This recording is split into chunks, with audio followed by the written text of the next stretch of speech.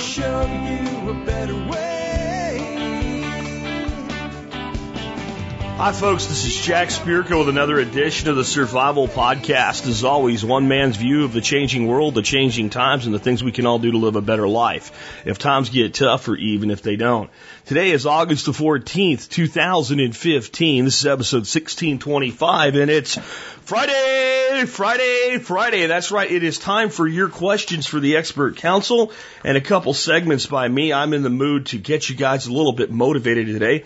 So I'm going to give you a little bit of some words of advice about business and share with you a letter that came to me yesterday from a company called Honey Locust Home, and a new business they've started and what they've been able to do in a relatively short period of time.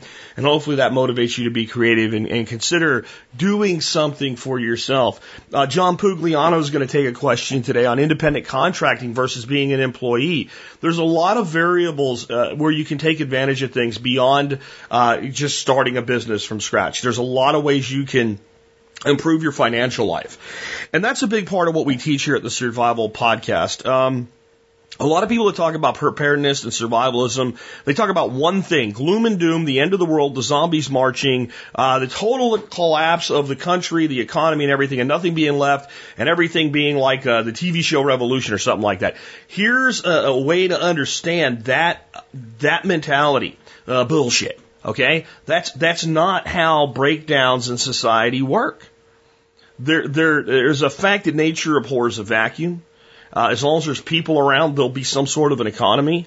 And people that know how to survive in this economy may be able to adapt to new economies. But if you can't survive in this one, which is pretty easy to do, you ain't going to adapt to the next one. So we're going to talk a little bit about that today. We're going to talk about a bunch of stuff today. Brian Black's going to be on about concealed carry today. Darby Simpson on pastured pork. Nick Ferguson on fall planning. Again, John Pugliano on independent contracting. Michael Jordan on the actual work of beekeeping. Erica Strauss on what to do with sun-dried tomatoes as far as how to store them. Gary Collins is going to discuss for you if you have to make a decision between a dairy product made with raw milk versus organic, whether you'd be better off with raw milk that's non-organic or organic that's pasteurized milk. Ben Falk on the cultivation of locust. Keith Snow on cooking lamb, and again, me with some motivational stuff and some updates on some really, really cool things coming. Before we get to all that, let's go ahead and take care of our sponsors. They do a lot to help take care of you and help make sure the show's here for you Monday through Friday, 5 days a week.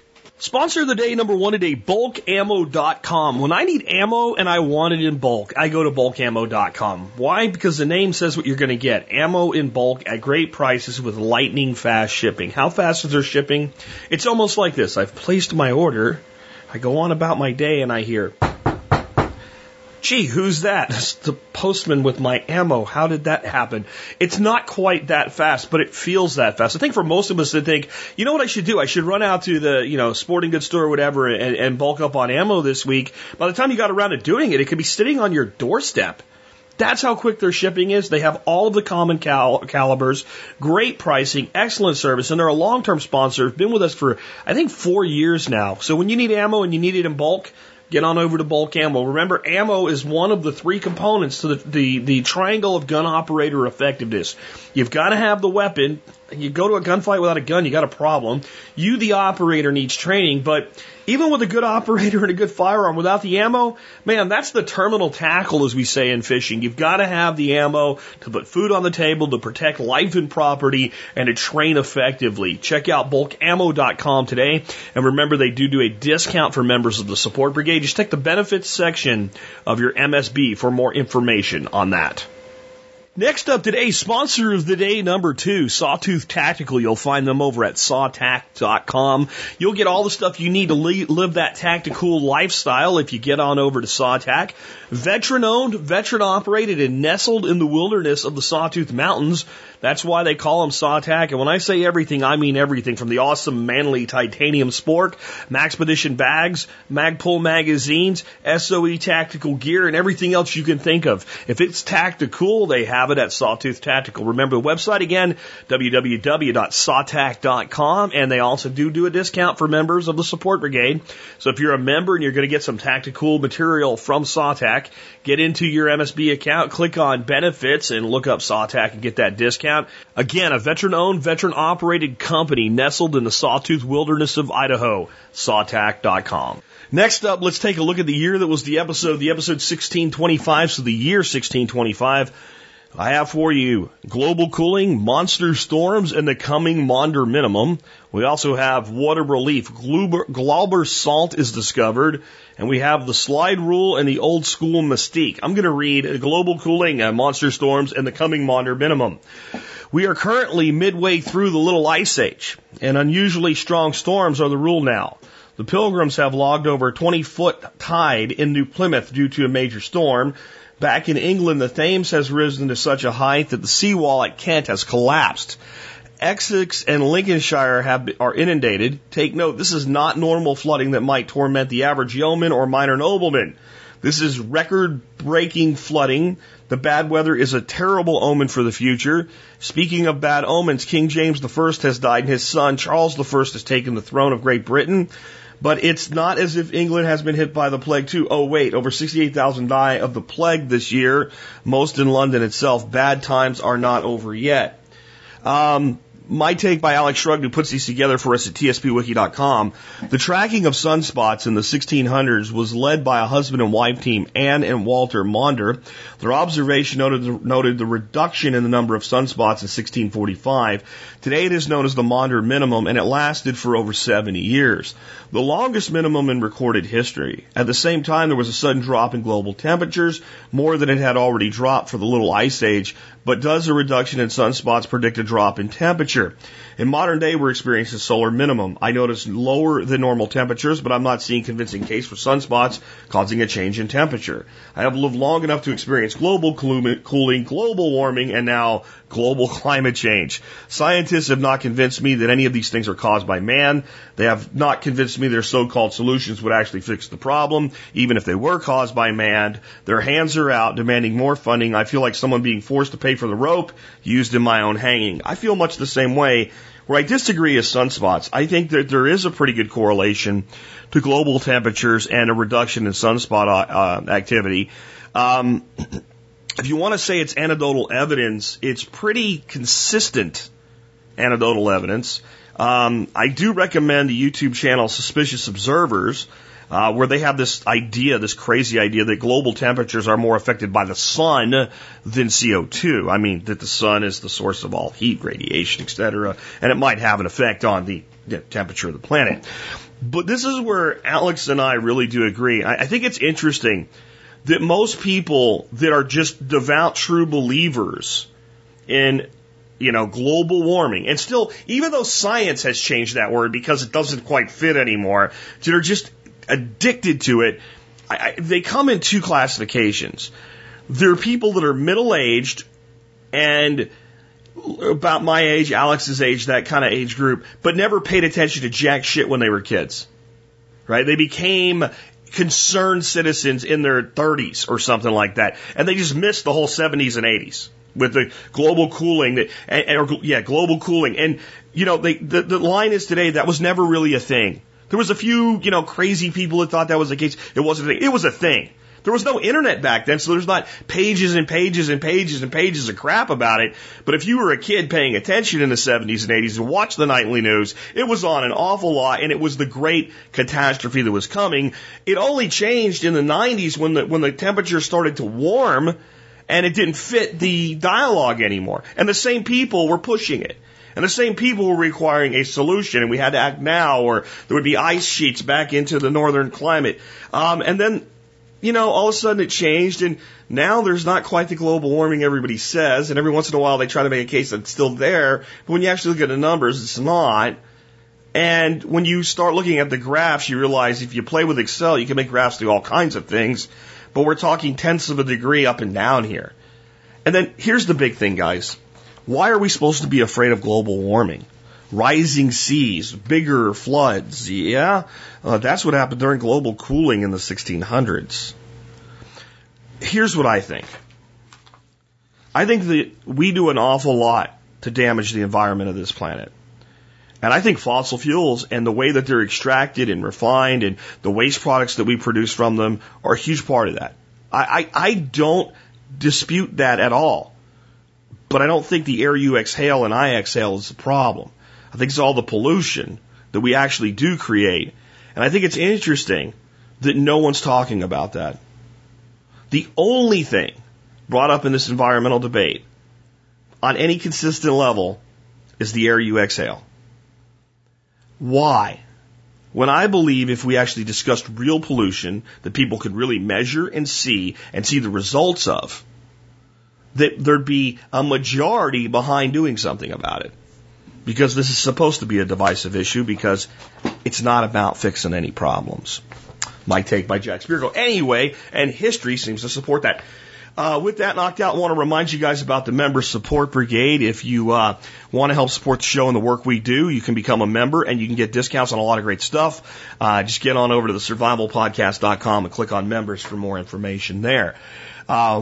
That's all I'll say about that today. I do have some really interesting stuff to talk to you about before I bring our experts on today. I want to start out about creating business and why I think that's something that everybody out there should be considering doing. I know it's not right for everybody. I know that it's just not the thing that everybody wants to do or is going to do, and it requires a lot of commitment and a lot of dedication, a lot of effort, and results are not guaranteed, and it's not for everyone. So I know sometimes when I talk about, going into a business and I go into a niche and say, here's a good place to go into business. One of the big objections I hear is, well, what if everybody did that? It would saturate the market or something like that. Well, my response is always, yeah, don't worry about it. Not everybody's going to do it. It's just not going to happen. That's the least of your worries.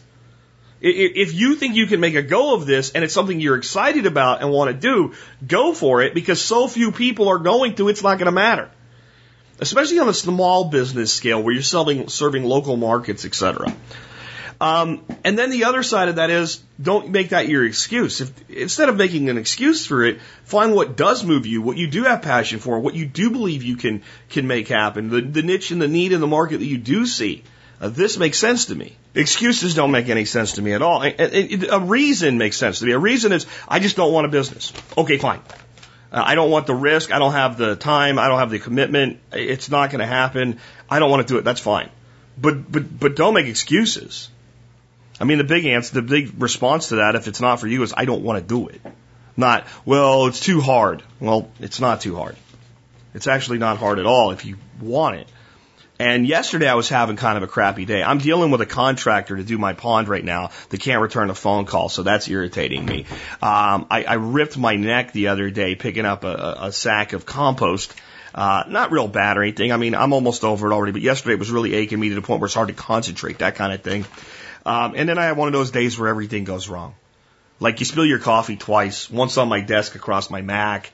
Setting up the sprinklers, one of them malfunctions and has to be repaired. It's hot as blazes out, trying to get things done. Had to double schedule interviews last week to get Mike's interview on yesterday, so I didn't do the call-in show. I mean, it was just like stacking on stacking on stacking on. Well, the mail shows up, and there's this envelope that's clearly got some stuff in it, like a big envelope, and something hard in there. Well, maybe it's a couple big bars of silver, but it didn't feel heavy enough, so I opened it up. And it was from a company called Honey Locust Home. I have their letterhead right here in front of me, and it says, Create, Grown, Inspire. Like that. And it was 3 bars of soap from their company and a letter. And here's what the letter said. Jack, I wanted to write you and thank you for the inspiration you provided to my wife and I in starting our own business, Honey Locust Home. We're early in the process and have a long way to go in reaching our ultimate goal of supporting our family and creating a legacy for our children, but we are on our way. You and your work through TSP helped us in overcoming our biggest challenge and just getting started. Both my wife and I have dreams and goals beyond soap making, including my goal to obtain a PDC in the next year. We started where we could, and now our little part-time soap business is starting to flourish as we see opportunity all around us. With a whole lot of hustle, we now have reoccurring standing orders from 2 local bed and breakfasts for custom soap. We have provided wedding favors in the form of custom soap for weddings this summer, and our local farmers market that we helped establish now generates average sales of $200 weekly. I want to pause there and just explain some of what you're seeing here. We started where we could. That is like a picture in a way, where you say a picture's worth 1,000 words. Those few words are worth 10,000 words. We started where we could. They've established reoccurring standard orders. That's so important early on in a business. They got creative and went into bed and breakfast and doing custom soaps for bed and breakfast. That's brilliant. It's brilliant. It's chump change for the bed and breakfast, but it's such a value add to their customers. And it's something that just can't be easily replaced. Once you're in there, unless you screw up, you got to be blown out with dynamite. Okay? And then this summer, at our local farmers market that we helped establish, well, I don't have a farmers market to sell out, so they didn't either, so they helped create one, so they had a place to do business. These are people that want it. Right now, they generate average sales of $200 a week. That's $800 a month. They started the business this year. I've included some samples of our fall line, as we have had to increase soap production 500% to build inventory for all the fall craft shows and music festivals we have committed to, as well as to keep up with current demand. That means we are up at 5 a.m. making soap before packing up to work the farmers market every Saturday, while many of our friends and families are sleeping in. Jack, I know you will appreciate our new Green Monster soap made from our own comfrey and lightly scented with our own infused peppermint oil as well as healing tea tree oil. Many of our soaps include materials we either produce ourselves, such as comfrey, plantain, bee balm, mint, lemon balm, or we source locally, such as our honey soap. We even offer an oatmeal stout soap made from my own homebrew Irish Stout. You would have received a bar. We're currently out of stock. I will have to send you a bar next time we offer it. I think you need to send me a bottle of beer, dude. The story of our soap generates a sale almost every time a would-be customer walks up to our booth, and that is another place we owe you some credit for. Anyway, thanks again, Jack. A like on Facebook would help us out. If you like the soap, Josh and Mindy, listeners for over 4 years and MSB members, honeylocusthome.com. Great soap. Took a shower last night with the comfrey soap, and I'll tell you why. Adding to my crappy day yesterday, apparently fire ants like to climb all over sunflowers this time of year when they're weeping sap, and I got about 150 fire ant bites on my arm, my back, and my neck yesterday, though there's not much to see from it today thanks to some comfrey salve and this comfrey soap. But I needed that yesterday. See, what I want you guys to understand is this is why I do this. It's not the only reason I do this. I mean, there's all kinds of things that you guys are out there doing, but this is one of the big things. This is why I do this show. When I hear from you guys, I've created a business. I planted 10 acres. I'm in the pastured poultry and pork business now. I have gotten this great new job and moved halfway around across the country for more freedom and liberty. These things. I have my kids in homeschool now. I have formed a homeschool group so that parents that didn't think they can homeschool. I'm doing this. I'm doing that. I have this Kickstarter. I'm helping this family. I'm teaching preparedness in our church. I'm teaching preparedness, at the gun range. Whatever. That's why I do this. That's why I do this. Yes, it's a way for me to make a living, and I am so blessed and so lucky that I can make a business work like this with a microphone. But if I'm not getting a result on the other end, if I'm not getting letters like this, then I'm not doing my frickin' job. And when I get letters like this, you know what it is? A lot of you guys still have jobs, you get employee reviews, and you actually work for someone that gives a shit about you, the lucky ones, and you get that employee review from the boss that always seems busy, and you realize when you get that employee review, they're like he's saying, you know what, I do value you. I do see what you do. I do appreciate you. I think you do a good job. What you do matters to me. Right? That's what these are like for me. And that came out of just a perfect day to get something like that. And when you're thinking about do I, because I hear people say, I don't want to waste your time or whatever. Do I send something like that? Please do. Even when I don't have time because I'm stressed out or whatever, my wife will take these things when I settle the hell down and she'll read these to me like she did yesterday. Turns my whole day around. And this is what I want. I want every single person out there that wants something to take a dadgone shot at it, to go make it happen. And again, it's not a business for everybody, but for those of you that it is a business, I'm going to try to do something to help you guys with that. I have a coder working on this right now. We found a really great directory script for WordPress, and we're putting together a business directory that will be on the survivalpodcast.com that anybody out there with a business can enter their business and basically say, this is a directory for our community to do business with each other. Cost to be in it is going to be free. Absolutely free. There will be some premium features where people that want to have some added enhanced features or whatever have a small fee annually, but it's so cheap compared to, say, advertising on my show. And it's an acknowledgement. I can't take every single person that comes to me into the MSB.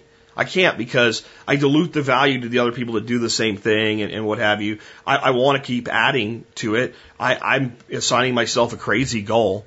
My goal is in the next year to grow from 66 vendors to 100.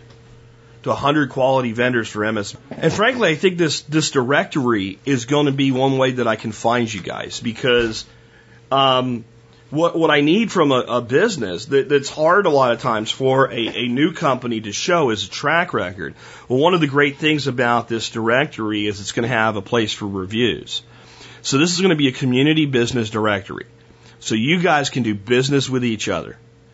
And the community can develop a track record for the individual businesses. So not only will you know that ABC Company is part of the TSP community, but here's the other community members who have done business with them, and here's the results. Here's how they're rated. And that directory should not take very long to be up. So that's coming, and I wanted you guys to know that, because I want to empower as many people as possible to send me letters like this. I really do.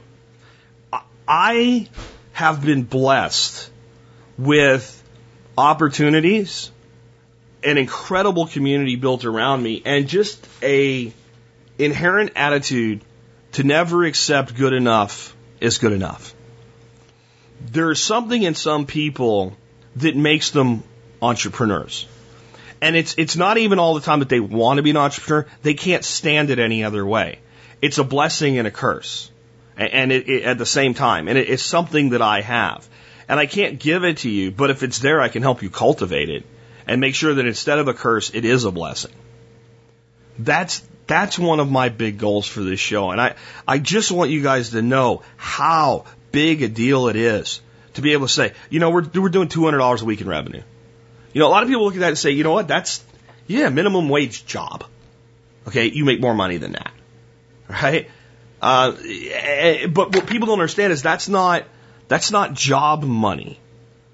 That's money you actually created. That's wealth that you're creating and you're building, and you're off the ground. And that way, when you go to the next company and say, hey, look, this is what we do. We would like to do business with you. And they say, who are you doing business with? You have an answer. It's getting that snowball rolling that's the big, difficult thing to do. And once it's rolling, at times you think you're still pushing because it seems so hard, because it's still taking so much effort and so much time. But what you don't realize is even if you were to stop pushing at that point, maybe it's not at a high speed, but that ball would still roll. When you get to things like this, you're getting there.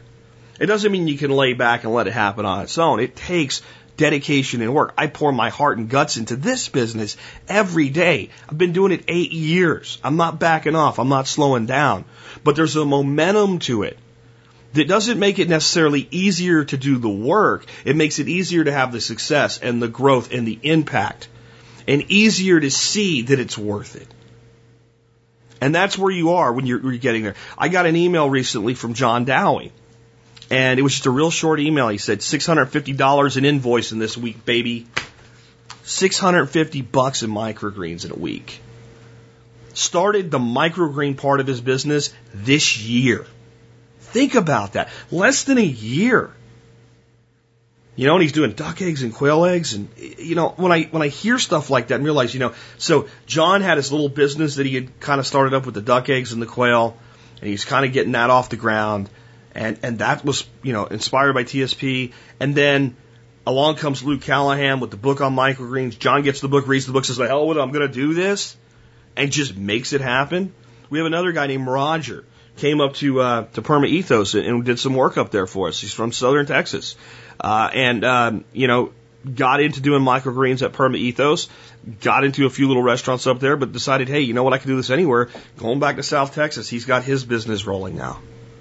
This is what's possible. For all of the heat that I give our country over our government and the way we're acting, there is so much opportunity for those that'll work. So please consider doing something for yourself like this. Next up, before I get to our first expert panel question, the first one's going to be for Brian Black. I do want to remind you guys, we do have this workshop coming up at TSP Ranch, or 9 Mile Farm as we call it now. And it will be October 1 through the 3rd, and it's actually, most people are showing up September 30th to set up campsites or whatever, and it's going to be awesome. I put out a little post about it yesterday, and basically I'm opening up registration for MSB members on Monday morning, and then anybody and everybody on Wednesday if there's any seats left. I'm going to do 34 people. That's about as many as I can take, because when we have some people that have a few people with free seats and some other things and guest instructors and all. But let me just tell you what we're going to be teaching. Function stacking and homestead design. We're going to do an operational farm walkthrough where I'm going to explain to you exactly how we run our business and show you the infrastructure that's in place and explain to you how we get our customers and all of that stuff. Self-watering stock tank container garden construction. I'm going to show you how to do really high value production in 18 square feet and have almost no maintenance. Worm composting, that'll be brief and simple. We are going to be building from scratch a greenhouse. You can see how to do that and build a full-on, awesome 8 by 12 greenhouse with automation built into it for under $1,000. How to do that, which can be part of a business. John Dowey's coming. He's doing the greenhouse construction setup. He's also doing 3 separate classes, 4.5 hours of training on developing and growing microgreens. So that can be used for home production, or it can be used to start your own business. We're doing fermented foods and dry canning. That'll just be a 1-hour little workshop that I'm going to lead. We'll do some actual dry canning. We'll do some fermented foods. I'm going to have escabeche made in advance and maybe some sauerkraut made in advance, so we'll have that on the menu. John's getting some material to me to get a head start on the microgreen production. We'll be eating microgreens probably Saturday at the event as well. John Pugliano is coming. He's doing 2 sessions on investing and financial management so you can figure out how to make this stuff happen financially for yourself. We're doing a plant propagation workshop with Nick Ferguson, which will tell you how to save thousands of dollars by propagating your old plants in some very, very easy ways. Jason is coming, my bee mentor, to do about a 2-hour class on honeybee management. We're going to talk about how we manage the property with ducks and handle the ducks like cattle, basically. We're going to have Q&A sessions. It looks like I figured out how to finagle into all this, actually making some biochar with a cone kiln. So we're going to make biochar. We're going to probably have live music. Dorothy's on a search to find someone to do that. If you know someone local that would be able to do live music for this event, let me know.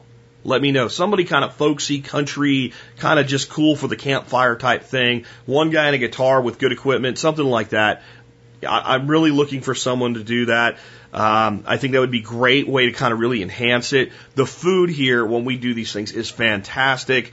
Barter blanket, community building, the people you're going to meet. I mean, a lot of these people that you hear from our community that are kicking ass and taking names and building businesses, they formed relationships and they formed skill sets at these events. There's a brotherhood and a sisterhood among people that come here.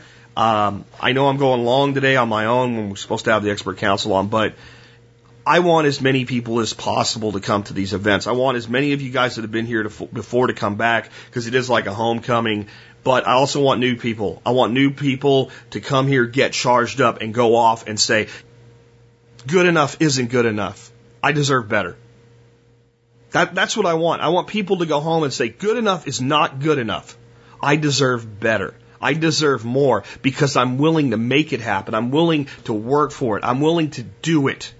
That's what I want. So please consider coming. And for those that can't get to the first one, we're doing another one the week of November 11th. November 11th is Veterans Day. It's a Wednesday. I figure some people are off anyway. More details will come on that, but that's going to be really focused a lot on quail egg production. We're going to do quail processing. We're going to cook quail. and a lot of other stuff. Some of the stuff that's in this one is some brand new stuff you won't see here. We're going to do silvopasture establishment using locust trees, which we're going to talk about today with Ben Falk in our West Pasture. Very simple, low input way to do that. These are awesome. Get to one if you can. With that, let's get into our first question at 30 minutes. Wow, this will be a long show, but man, I needed to say some of these things to you guys today because you can't imagine how important you guys are to me. Brian Black has the first question today because Brian got back. Those of you guys that are in the expert council that wonder, how do I decide who goes first? First person to get their answer to me goes first, second person goes second, third person goes third, and the pikers go on the pikers list at the end, people that I didn't hear from this week. So, starting off, Brian Black. This question comes from Jarrett. I need to buy a gun belt for concealed carry. I was wondering what type and brand is adjustable. I'm working at losing weight, so anything I buy today might not fit tomorrow. Additionally, I realize that I may gain some weight in the future. Thanks, Jarrett. What say you, Brian? Hey, TSP, this is Brian Black from ITS Tactical, and I'm answering a expert council question from Jarrett, who asked that I need to buy a gun belt for concealed carry, and he was wondering what type of belt or brand is adjustable. He's working at losing weight, so anything he buys today may not fit him tomorrow. Additionally, he realizes that he may gain some weight back in the future. So, Jarrett, thanks for your question. I do have a couple of recommendations on belts that I prefer. I've used a lot of belts over the years for concealed carry, and I keep coming back to the option of just a standard adjustable belt, so meaning, the ones with the notches in them. So there's a couple that I recommend. The first that I really like is a belt called the Liger gun belt from Maxpedition. It's kind of hit or miss on getting those, so sometimes they have them in stock, sometimes they don't. Just keep in mind that when you're ordering sizes for any of these belts, I recommend that you need to, allow a little space on the belt for your concealed carry, depending what method you carry, whether it's in the waistband or appendix, what have you. So, with the Liger gun belt, they come in a 1 1/4 or 1 1/2 inch width. I use the 1 1/2 inch width. I like the wider size. And I also like them because they're made in the U.S. and they feature a metal adjustable buckle. So again, it's got the different holes in it for the different waist sizes. I believe there's 2 above your waist size and 2 below, so it's definitely got some room and flexibility there. I like the Liger gun belt too because it's made of a material called biothane, which is basically a composite material. It's kind of a polyester, but what I like about it is it doesn't sag like traditional leather. But another product I recommend that I've been using lately is the Mean Gene Leather belt. I've been using his Barbarian belt, which features a cobra buckle for adjustment, but I like the fact that he's now got a version called the Victory Aegis belt that he's using let's see here, it's the Ares Gear Aegis buckle, so I would definitely recommend that. That's kind of the traditional military style adjustable buckle, but kind of made into a more modern day bomb-proof application, so definitely check that out from Mean Gene Leather too. So it is a leather belt, but it's adjustable through that buckle, which there's no holes necessarily for a pattern for adjustment. It's actually all done through the sliding buckle. So definitely check those out. I'll make sure I send Jack the links to both of these buckles so you can post them, or belts, so you can post them in the show notes. I hope that helps. One thing with the Mean Gene Leather belts is they are made with a very thick leather, so they're probably double the thickness of the Maxpedition Liger belt, if not triple the thickness. So it's one thing to keep in mind when you're ordering that. It is a fairly thick leather belt. But you don't get that sagging that I was talking about with traditional leather belts because it's so thick. So something to keep in mind. Those are a couple options. I hope that helps. Thanks for the question and keep them coming. Remember to check out ITS for your daily dose of skill sets and resources to help you explore your world and prevail against all threats. www.itstactical.com. Thanks for the question. Good stuff from Brian Black, and this is a guy that's been carrying a long time, and because of the business that ITS is in, not only just his fundamental tactical nerdiness where he tries everything on his own, but, he's got company after company after company willing to send him samples of things. He's tried a ton of different options. So if he comes down on these two, those are good options. You can bet on that. I would like to throw in, though, and I've never actually used or seen or touched or held a Mean Gene leather belt, but makes me think of another option you might have. I talk a lot about businesses that come out of the TS community and doing business inside the TSP community. And there's a company called Lenwood Leather, run by a guy named Jason Davies. And he's been an MSB supporter for years. And he was always on me about wanting to make me a belt and send me a belt. I'm like, I got lots of belts. I don't really care, whatever. Finally, I'm like, hey, here's my size. Send me a belt. He sends me this belt. You literally could beat somebody to death with this belt. It is an incredibly great belt for carry because it's like Brian said, it doesn't sag, it doesn't give it all. There's actually a picture on Jason's site where he's got the belt, ringed and sitting on the ground and he's standing on it on end and it's holding him up. I mean, these are tough, amazing belts. So that would be another option. And MSB members, you guys get a discount. So I wanted to throw that in there. Next up today, this is for Darby Simpson. It says, I want to get into raising a few pasture pigs next year, 3 to 5. What basic infrastructure do I need to put in place before I bring them in the spring? I'm a small part-time farmer in Jersey. I've been doing meat, chickens, and eggs for the last few years, as well as hay on about 8 acres. I don't have much infrastructure in place. I do have 2 water lines, which are basically hoses to separate areas. I also have a small shed, but I'm more apt to build a portable structure for them. I run if a portable hut. What style do you recommend? I also have electric netting. Do you recommend netting or strands for pigs? I was also thinking of using strands. As far as pasture goes, I have nut and fruit trees in various stages of development, but most are just starting to bear. I do have some larger oaks and walnuts that are heavy bearers. Most of the pasture is mixed orchard grass. Is there any pasture improvements that I can make to help supplement the pig's nutrition? Thanks, Dave. Darby would be the man on this one. What say you, Darby? Hey, Jack, this is Darby Simpson calling in to answer Dave's question about setting up some basic infrastructure so that he can get started with pasture pigs next year. And Dave, I tell you what, the first thing you're going to want to set up before you bring home some little young weaned pigs is an area to train them in to electricity. And kind of what we do here is we have what we call a training corral, and it's a small quarter-acre area that's built with high-tensile fence, and down low we've got the high-tensile wires on 3-inch centers so that it makes it really difficult for little pigs to slip out between those wires. But what we actually do is inside of that training corral, when we bring new pigs home, is we set up some portable electric netting inside of this area, and we actually train them to the netting. And we do that for a couple of reasons. One, we want them to be trained to the netting so we can use the netting, and then once they're trained to that, we'll actually take the netting down, we'll train them to the high tensile wire. This way they're trained to a couple of different things, and gives us some options in terms of moving them around and subdividing paddocks and things of that nature. But the other reason we do this is simply because training pigs to electric can be an interesting experience. And this is a 2 is 1, 1 is none philosophy. We like having a backstop, so to speak, so that when they are getting trained to electric in that first couple of hours, if they happen to get a little hyper and wound up and they slip through that netting, we've still got them in a contained area on our farm. And they're not out running around, hundreds of yards away, and we're trying to go fetch them and bring them back. And getting a pig back into fence after he's gotten out is my least favorite thing ever on the farm. So I would strongly encourage you to have a nice training area set up. There are a couple of ways you can do this. If you've got a barn that's big enough, you can set your electric netting up inside of that. If you don't, you could, build a small area of high tensile fence, or you could put up woven wire fence, whatever you want to use. If you don't want to go to that length, you could just go buy a few hog panels, which are usually 16 feet long, and get yourself some T-posts and tie the corners together and just build yourself a little physical training corral like that.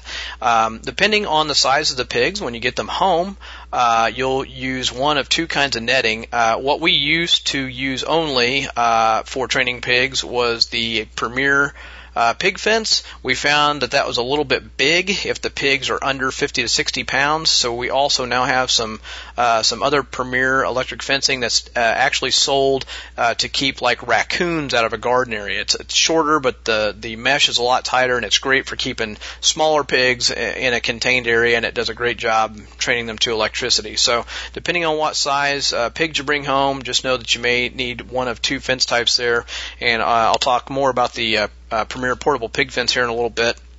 And then obviously you're going to need some kind of energizer. That's up to you, whatever you want to buy. If you want a portable one, I strongly suggest the Premier brand, portable PRS fence chargers. A 50 or 100 is more than enough. If you want a fixed energizer, it's hard to go wrong with a Stay Fix or a Speedrite, but they are expensive. I personally kind of like the Kencove brand, chargers that have come out in the last couple of years. They seem to work really well, and they're a lot less expensive. The next thing you would need would be some way to feed the pigs, and honestly with 3 to 5 pigs, you're going to be giving them enough grain that it would make sense to buy a small round pig feeder. These are just kind of the typical ones you think of sitting in a hog barn. It's kind of round on top. It's got the little flaps on the bottom. When it's empty, you can just simply tip it over on its sides and roll it into the next paddock. You can put it on skids if you wanted to. Probably find one on Craigslist pretty cheaply. You might have to do a little work to it. May have to put a new bottom in it or mount it to a piece of plywood or something if it's all rusted out. But 50 to $150, you could probably find a pretty good use feeder to make use of. And then the next thing you're going to need is some way for the pigs to get used to drinking water from a nipple. And I'll actually give Jack a link to a blog post on my website for what I call the piggy drinking deck. And this is a really simple, inexpensive thing to build. You're just making a little deck and using a T-post and a nipple drinker and some garden hose, and that's pretty much it. And it's real easy to move around. It's portable. And like I said, inexpensive, and it works really, really well, and you can adjust it as the pigs get older and mature and get taller. And with that, too, I'll give him a link to an article on training pigs to electricity. So, and then as far as a shelter goes, wanting something, just portable. If you're actually raising these guys out on pasture, which I actually raise my pigs in the woods now, so the heavy, dense forest is their shelter and their shade. But for a simple portable shade structure, I would say just a 10-foot wide, 12-foot long treated wood frame, kind of similar to what I start with to build my chicken tractors, 3 cattle panels, bent over in an arc, and then a reflective colored good quality tarp up on top that you can secure to the cattle panels with zip ties. That's really all you need. And that's something you can move pretty easily. Maybe a couple guys drag it, or you can pull it with an ATV or something from paddock to paddock. But just something so that they can, get out of a really heavy rainstorm or, get in for shade. And that's the main thing, is shade, to help them keep cool. That's what I would suggest. I mean, anything much more than that is going to be too big and too bulky to, kind of move around and rotate your pigs. So then you kind of asked about, netting versus using strands to, keep them where you want them or whatever. I only use the netting and high tensile fence. I don't use strands of electric like on the reels. I've seen a lot of other people do that. I've got good friends of mine that do that. To each his own. Good for them. I sleep a whole lot better at night using the Premier portable pig netting because it's a whole lot harder for the pigs to get out of it. I just like it. It's pretty inexpensive and it holds up over time. I would actually tell you to buy 7 100-foot sections of that stuff, and here's why. You can set up a 100 by 100, roughly a quarter-acre area with 4 sections of this stuff for a paddock. When it's time to move your pigs, you set up 3 more on one side of that, and you just open up the middle section and let the pigs in. Then you take the other 3 sections down. You just keep leapfrogging around your property with 7 sections of this stuff. That's how I started. That was all the money I had, and that's what we bought, and it worked really well. Now, you could use some single strands of electric if you wanted to, if these guys are in your orchard area, to keep them away from your trees. And I tell you what, you'll be surprised how much damage they'll do out on pasture and to fruit trees if you don't prohibit them in some way. So you could use, again, the single strands of electric to keep them away from your trees. Or dare I say, and I know this may sound heretical, you might want to consider wringing their noses. Mark Shepard, I've seen it. I've been to his farm. He actually does this so that they don't damage the pasture and don't damage the roots of the trees, and they'll pull the bark off the trees because there's something in the bark that they want to eat. Just something for you to consider there. And they will love the oak trees and the acorns and stuff. They're not really a fan of walnuts. We've got some walnut trees. They really don't eat a whole lot of the walnuts. I'm not really sure what it is they don't like about them, but acorns they go nuts for. So those are some thoughts there. As far as improving your pasture, this fall you could actually go through with a little hand seeder and spread some red clover, white clover, maybe some alfalfa, just any kind of legumes that's going to add protein to your pasture. You got orchard grass, which is great grass, wonderful for hay. but if you don't have a lot of legumes out there, you might want to consider doing that. You could also do a frost seeding in the spring with those same perennial legumes as well. If you don't know what frost seeding is, just do a quick internet search and do some reading there. It's a pretty simple way to get the seed into the ground in February, March time frame. So one last thing I want to mention is with your portable shelter, don't try to run these pigs too long. You want to have them done probably in New Jersey, maybe like October or so. You don't want to run them where it gets too cold without a real shelter that they can get in and keep warm and keep dry. They can get pneumonia pretty fast if there's a nasty cold front that comes through and produces any snow. So think about getting them scheduled early with the butcher, and remember that butchers get really busy that time of year with pigs when you get into September, October, November. If you're going to keep them longer than that, you probably ought to think about having an area where you can put them into a real shelter that's really going to get them up off the ground and keep them dry. So those are really my thoughts, Dave. I hope that you find that helpful. If anyone out there would like to learn more about me, you can go out to my website at darbysimpson.com and read lots of articles like the ones I mentioned. Also, want to let everybody know that on September 4th and 5th, we're actually going to be doing a workshop for a day and a half here at my farm. And there's going to be a blog post out on my website about that this week. As of this recording, which is Wednesday, August 12th, I only have 9 seats left for this course. This is not a sanctioned TSP event, but it will be complete with a barter blanket and all of the other fun TSP festivities at some of those other events. So if you'd like to learn more and you think you're interested in coming, go out to my website, darbysimpson.com. Check out the blog post on it. There's an itinerary and accommodations and all that good stuff out there. And I hope to see many of you TSP listeners here. Jack, thanks so much. Take care. Good stuff. And I have to say that when you take the time to do this and you raise pork on pasture this way, that the product that you get is so dramatically better than anything you get in a market. It's hard to even explain the difference. So if you have the space, the time, and the energy, it's something to definitely consider giving a try. And it also tends to be one of the more profitable things a person can do in a reasonable time frame if they want to get into the business of farming. Next question is for Nick Ferguson. It says, can you please go into more detail on the vague advice that is often given of it's best to plant new trees in the fall? To perhaps make this question more interesting by assuming some specifics, what would the ideal time and procedure be for planting bare root fruit trees and other perennials into swale berms that are a few months old and have had summer crop of buckwheat, cowpea, clover, and radish in a Zone 6 climate in Ohio, early fall, late fall? What temperature or other considerations come into play? Can you walk us through the full planting procedure to give these new trees their best chance for success? Thanks, Mike. All right, Mike's question on planting procedure for new trees and other perennials. Okay, we have a couple things that I need to cover so that everyone is on the same page and we're all talking about the same thing. Bare root means a plant is dug 99% of the time while it's dormant. Its roots are cut and often trimmed to quite a short length. Normally all the feeder roots are gone and most of the main roots are cut down to somewhere around 6 inches or so. Ball and burlap means a plant is grown in the ground. Same kind of thing in rows. And usually shortly before sale, sometimes a year or 2 or 3 even, it's dug up with some of its root system in the native soil, balled up in a burlap wrapping, and shipped to you somehow. Now, these are normally like bigger trees. And they dig these up often with great big hydraulic spades. Potted plants are grown in pots and have all their roots intact, except, of course, the taproot, which is present but almost always useless at this point. And traditional bare root plants should always, always, always be planted late winter to early spring. I'm actually working on a unique method of growing plants that can be pulled and shipped bare root any time of the year to be planted at any time of the year, and they have their taproot and all feeder roots intact and ready to grow. But I can't tell you any more details just yet. It's not exactly top secret, but I don't want to spoil the surprise.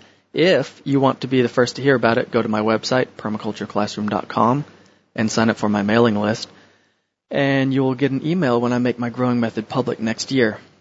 I hardly ever send out emails, so you don't have to worry about spam and junk, but for news and updates, that's where you go.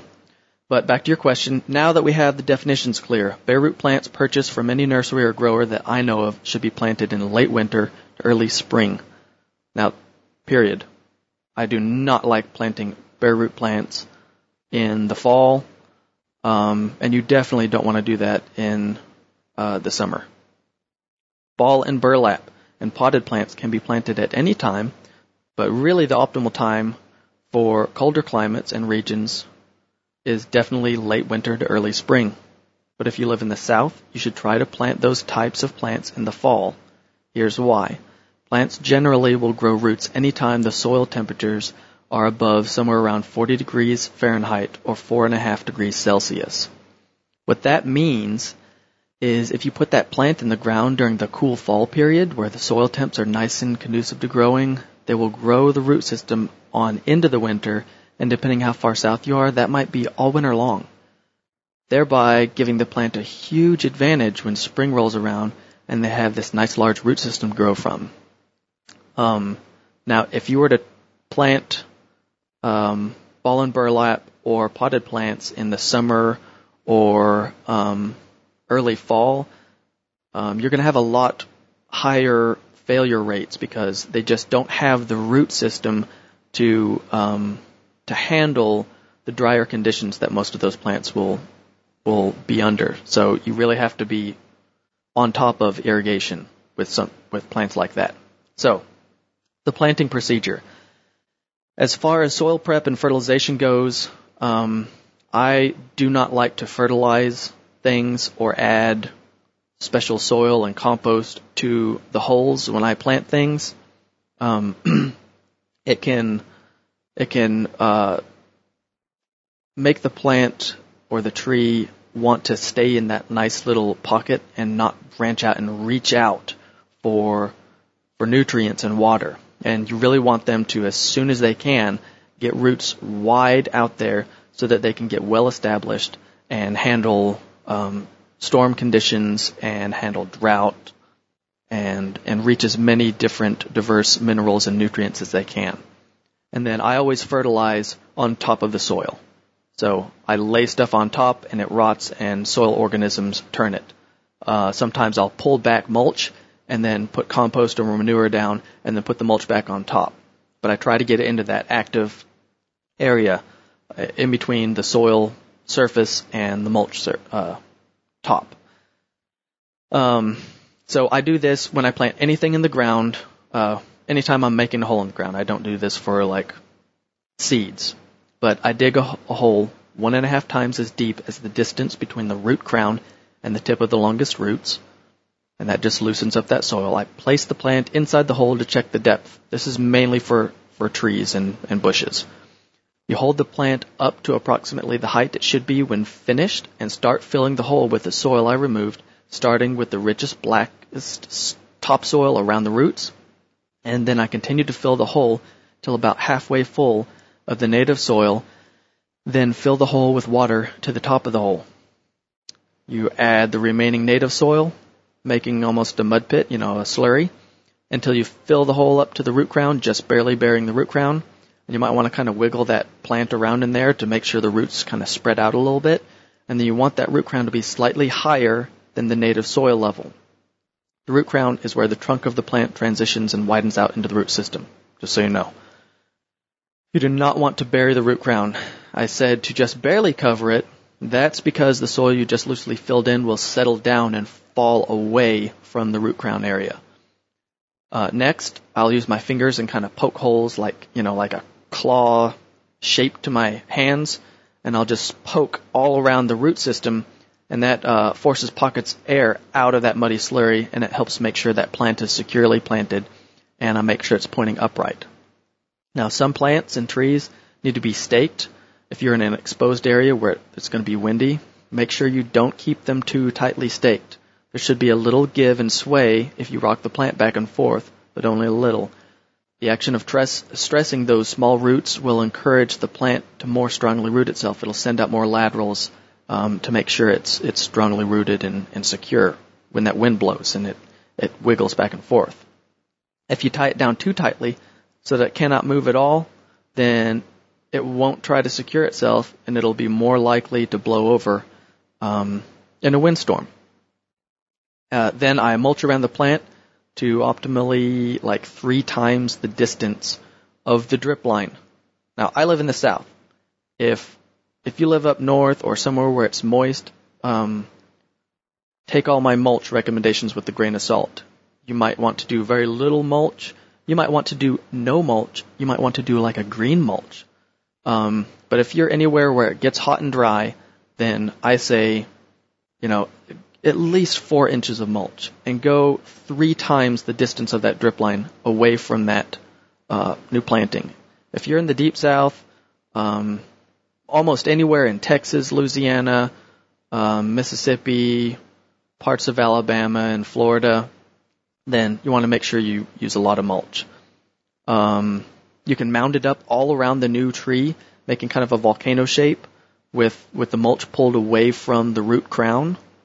So you want that root crown exposed to air, and you can pile that up to a foot or more of mulch, like loose leaves, even wood chips.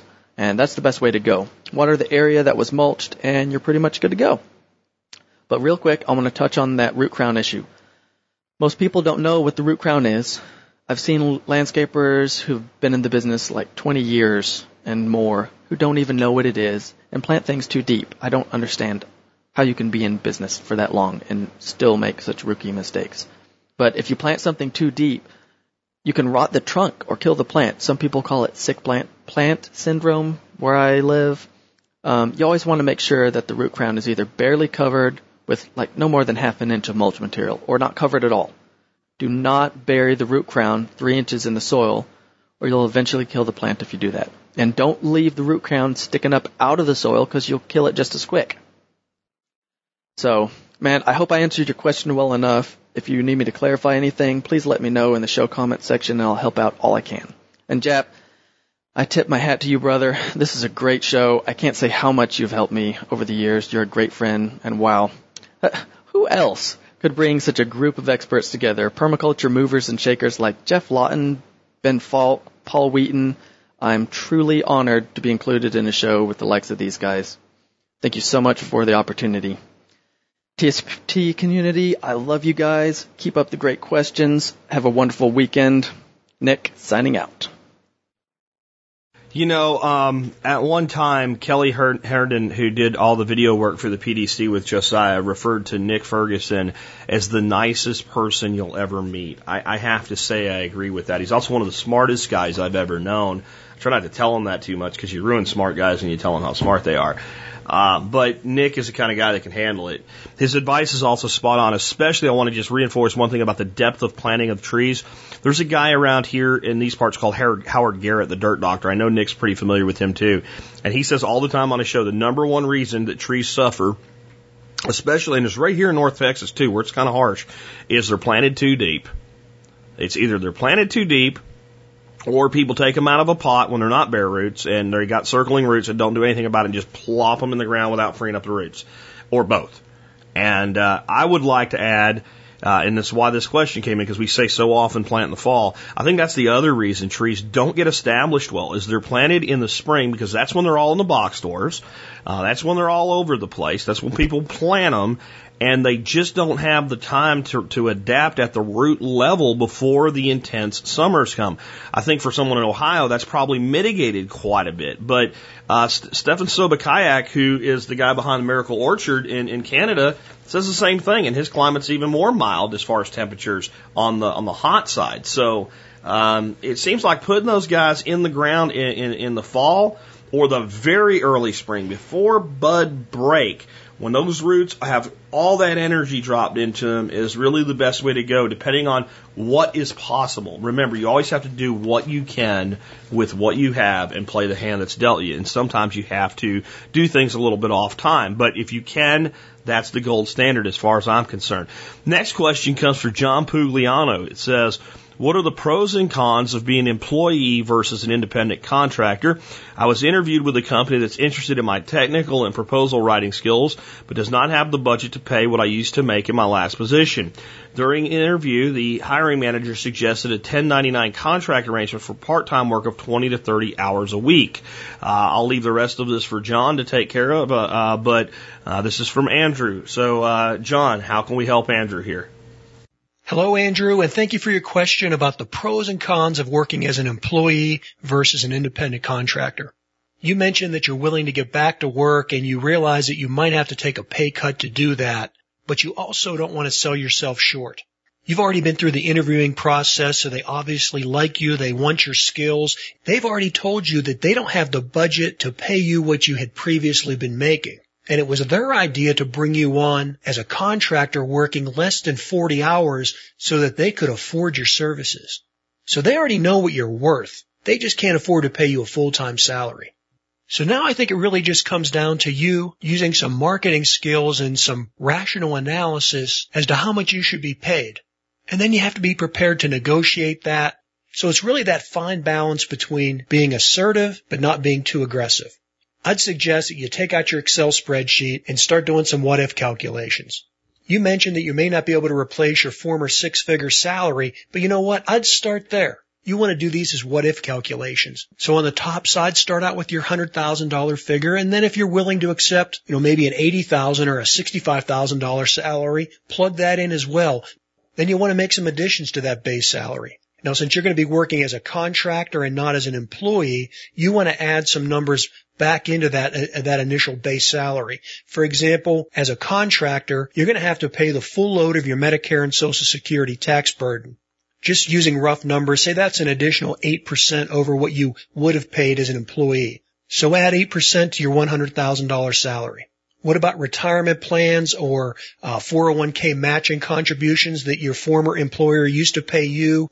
Think of those type of benefits and costs to the employer that they'd currently be paying a full-time worker, or is customary in the type of industry that you work in. Whatever they are, add those into it. You also want to make sure that you're not required to come up with any type of liability insurance or workman's comp, those kind of things. And if you are, you'll want to factor that in as well. The bottom line is that I would look at all the perks and benefits and extra costs that an employee costs them, and even health insurance. You mentioned that you're covered under your wife's medical insurance and that you really don't need that. But for negotiating purposes, I'd encourage you to include that in, at least in the initial negotiations. So come up with whatever that annual salary would be, and then that would be the real market-based employee cost that they would have to pay if they had someone with your qualifications and your talents. So start with that larger number that you projected, come up with what that would be on an hourly basis, and then try and negotiate that 20 or 30 hour work week based on that hourly wage. You made some assumptions in that calculation, like what type of additional compensation they would be providing in the form of, matching a retirement program. And you already stated that you don't need things like the medical insurance. So your number's going to be high, and that's going to give you room to negotiate. So go into your meeting with the hiring manager being very confident. Throw out your top line number. Be prepared to justify it if he asks about it. He already knows that you were highly compensated in your previous position. If he says that number's still out of his budget, be prepared to scale it back. But don't start out at the lowest level that you're willing to accept, but make sure you put in all those other ancillary costs that are what the employer would be paying somebody else in your industry. Because if you leave those out, you will be selling yourself short. And as a contractor, you're going to find that your take-home pay is going to be a whole lot less if you don't factor in those other costs like the payroll tax deduction that you're going to have to absorb. As far as other things to watch out for, make sure that if they're contracting with you and they're paying you for only 20 or 25 hours, that's all that you're putting in. Remember, you're not an employee, you're not on salary. If they can only afford to pay you for 25 hours, then you need to cut it off at 24 hours. Otherwise, you'll find yourself in there working 60-hour weeks and only getting compensated for 25 hours. So again, you have to be firm about that. Put that in writing. Make sure that's part of the contract and part of the understanding of the work relationship. Now, besides your compensation, the other two things that you need to consider and that you want to make sure you don't sell yourself short on is your ability to be a free agent and your ability to work from a remote office at least some of the time. So as far as being a free agent, remember, you're not an employee, So you want to make sure that it's understood that you have the ability as a free agent that when you're not on the clock with them, you're able to sell your time and your services to other companies. As long as you're not breaching any confidentiality agreements, you should be able to find work and compensation working for other people. So make sure you establish what your free agent rights are. And then this plays into the other point of working remotely. If you can work remotely some or all of the time, that allows you to be more productive, to save time in commuting, to not have to waste time with, inter-office politics and things like that. So you can be more productive during those 20 or 30 hours by working from your home office. And because working in that fashion makes you more productive, you're most likely going to be able to go out and pick up other contract work from other companies. And that might help you get back to that six-figure salary that you were making before. So I would encourage you, if you can do it, to definitely have more than one iron in the fire. Andrew, thank you for your question. If you'd like to learn more about my stock market commentary and my general thoughts on wealth building principles, check out the Wealth Setting podcast. For the Expert Council, this is John Pugliano of Investable Wealth. It's one of those times where I agree with every single word said by the Expert Council member, with one tiny bitty exception. And I don't think it's really a disagreement. It's just maybe an addition. All or part of the time working remotely, I would shoot for 100%, period. I would have to have a very compelling reason that they need me to come to their office to do something like this as a profession for them as a contractor. Pointing out, of course, that if you do so, you're actually going to cost them in space and in resources that they don't have to pay for if you're providing them for yourself by working at home. And I would say that I would even possibly approach it this way, unless I thought I was really in danger of losing it and needed it. If you expect me to come in here to contract for you and my commute time is 3 hours, then I'm billing you for that time. If 25 hours a week, 3 hours in a car driving here and back when I don't have to, then you're paying for those 3 hours. I'm not an employee. I have all these other expenses to take care of. I would also reiterate what John said. Make sure that you do not are not restricted in any way from taking any other business from anybody else other than from the standpoint of confidentiality. Obviously, you couldn't work for their competitor using the information you have to write counter proposals for things. And then the other thing is, I kind of want to point this out to you too. You're writing proposals. Maybe write some for yourself. Use this experience and how many of these types of agreements can you get? You may find there's a lot of people that would want to retain you as a contractor on 1099, but aren't going to say, it's going to be 20, 25 hours a week. It's going to be, we need a proposal done 3 or 4 times a year by you. And those tend to be things that you can get even higher hourly rates for. Or they can be bid jobs as well, where you say, okay, well, looking at this, I'm going to charge you $8,000 to do this proposal for you. And then the sky's the limit on what your hourly rate is on how quickly can you actually get it done and how much follow-up does it require and things like that. But with contracting, I prefer to stay more of a straight hour, but I agree with John also on this. Do not work 1 millisecond, not 1 millisecond longer than you bill for. You just don't do it, because every time you do it, it'll be a little bit more, a little bit more, a little bit more, and it'll become more and more expected of you. And the last thing, you asked for the pros and cons. Here's one of the big pros. It's not just not having to drive to work every day. Okay? It is the fact that you have the freedom of the other hours that you would spend not only doing the job and the commuting, but just the total hours you would work. So if they hired you as a salaried employee, they'll give you your $100,000, $110,000, $120,000 a year on a salaried position, and you have to work 50 hours this week to get your job done. Well, that comes with the pay, right? Well, you have to work 50 hours. So now it's not a 40-hour week job at $100K. It's 50-hour week or 55 or 60 hours. If they're calling you at 8 o'clock at night because you need to work on something, have it ready in the morning for them or what have you. You're not getting paid extra. If they call you at 8 o'clock at night because they need something done last minute, maybe that might cost them a little bit more money, or you make sure you understand you're billing for those extra hours and you're doing it as a favor. And then one last thing. You have to turn on the businessman thinker here, businessman brain. if they tell you that you're going to give you 20 to 25 hours a week or 20 to 30 hours a week, making you feel that 20 is the minimum and 30 is the maximum, you need to have any commitment in writing or don't take it as a commitment. I'm not saying don't do it. I'm just saying if they say, well, we'll have 20 to 30 hours a week work for you, but in the contract they don't say that, then it never happened. And anything not in that contract was never said and never happened. Because one of the big advantages for me, if I'm employing you as a contractor, is if I just don't have work for you for the next 3 weeks, I just don't have work for you for the next 3 weeks, so I don't have any expenses for you for the next 3 weeks. So I just don't have to worry about it. I don't worry about unemployment compensation claims. I don't worry about trying to find something for you to do because I'd rather just pay you. I don't worry about anything. I just tell you I don't have anything for you. So you need to think about all of that, and that's why multiple clients make sense and things like that. And I would really stand a hard line on I'm not coming to your office as a contractor. There's no need for it. It takes up additional time if I do that, and it doesn't really fit for what you're asking me to do. With that, let's go ahead and take the next one. This next one is from Michael Jordan. It says, I have a pretty basic question for you. How much work is beekeeping really? I'll let Michael take it from there. Here's this week's question from James. I have a pretty basic question for you. How much work is beekeeping? Details? I don't know anything about it. I have an interest in learning. Once I have the basics established, how much time is required for maintenance of a hive, personal use of honey, pollination for plants around my land? I have a lot of demand for my time, and I want to make sure to keep up with it if I dive into this project. Thanks, James.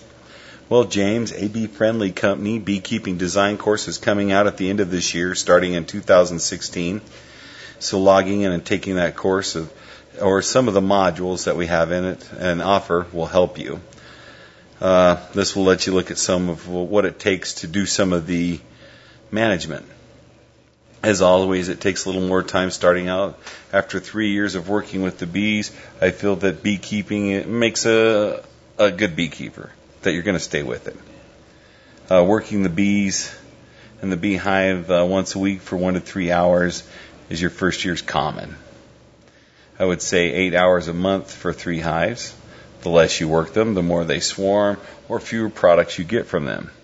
Natural comb hives takes a little bit longer because you have to move slower or the combs will fall. And you'll have to check your hives every 9 days no matter what, because the combs will stick to the side or they'll cross comb, or the comb becomes extremely heavy and on hot days it will fall. So you have to take your time and make sure that those kind of systems are managed a little bit different. Hive management is different for every keeper. Backyard beekeepers are different than hobby beekeepers.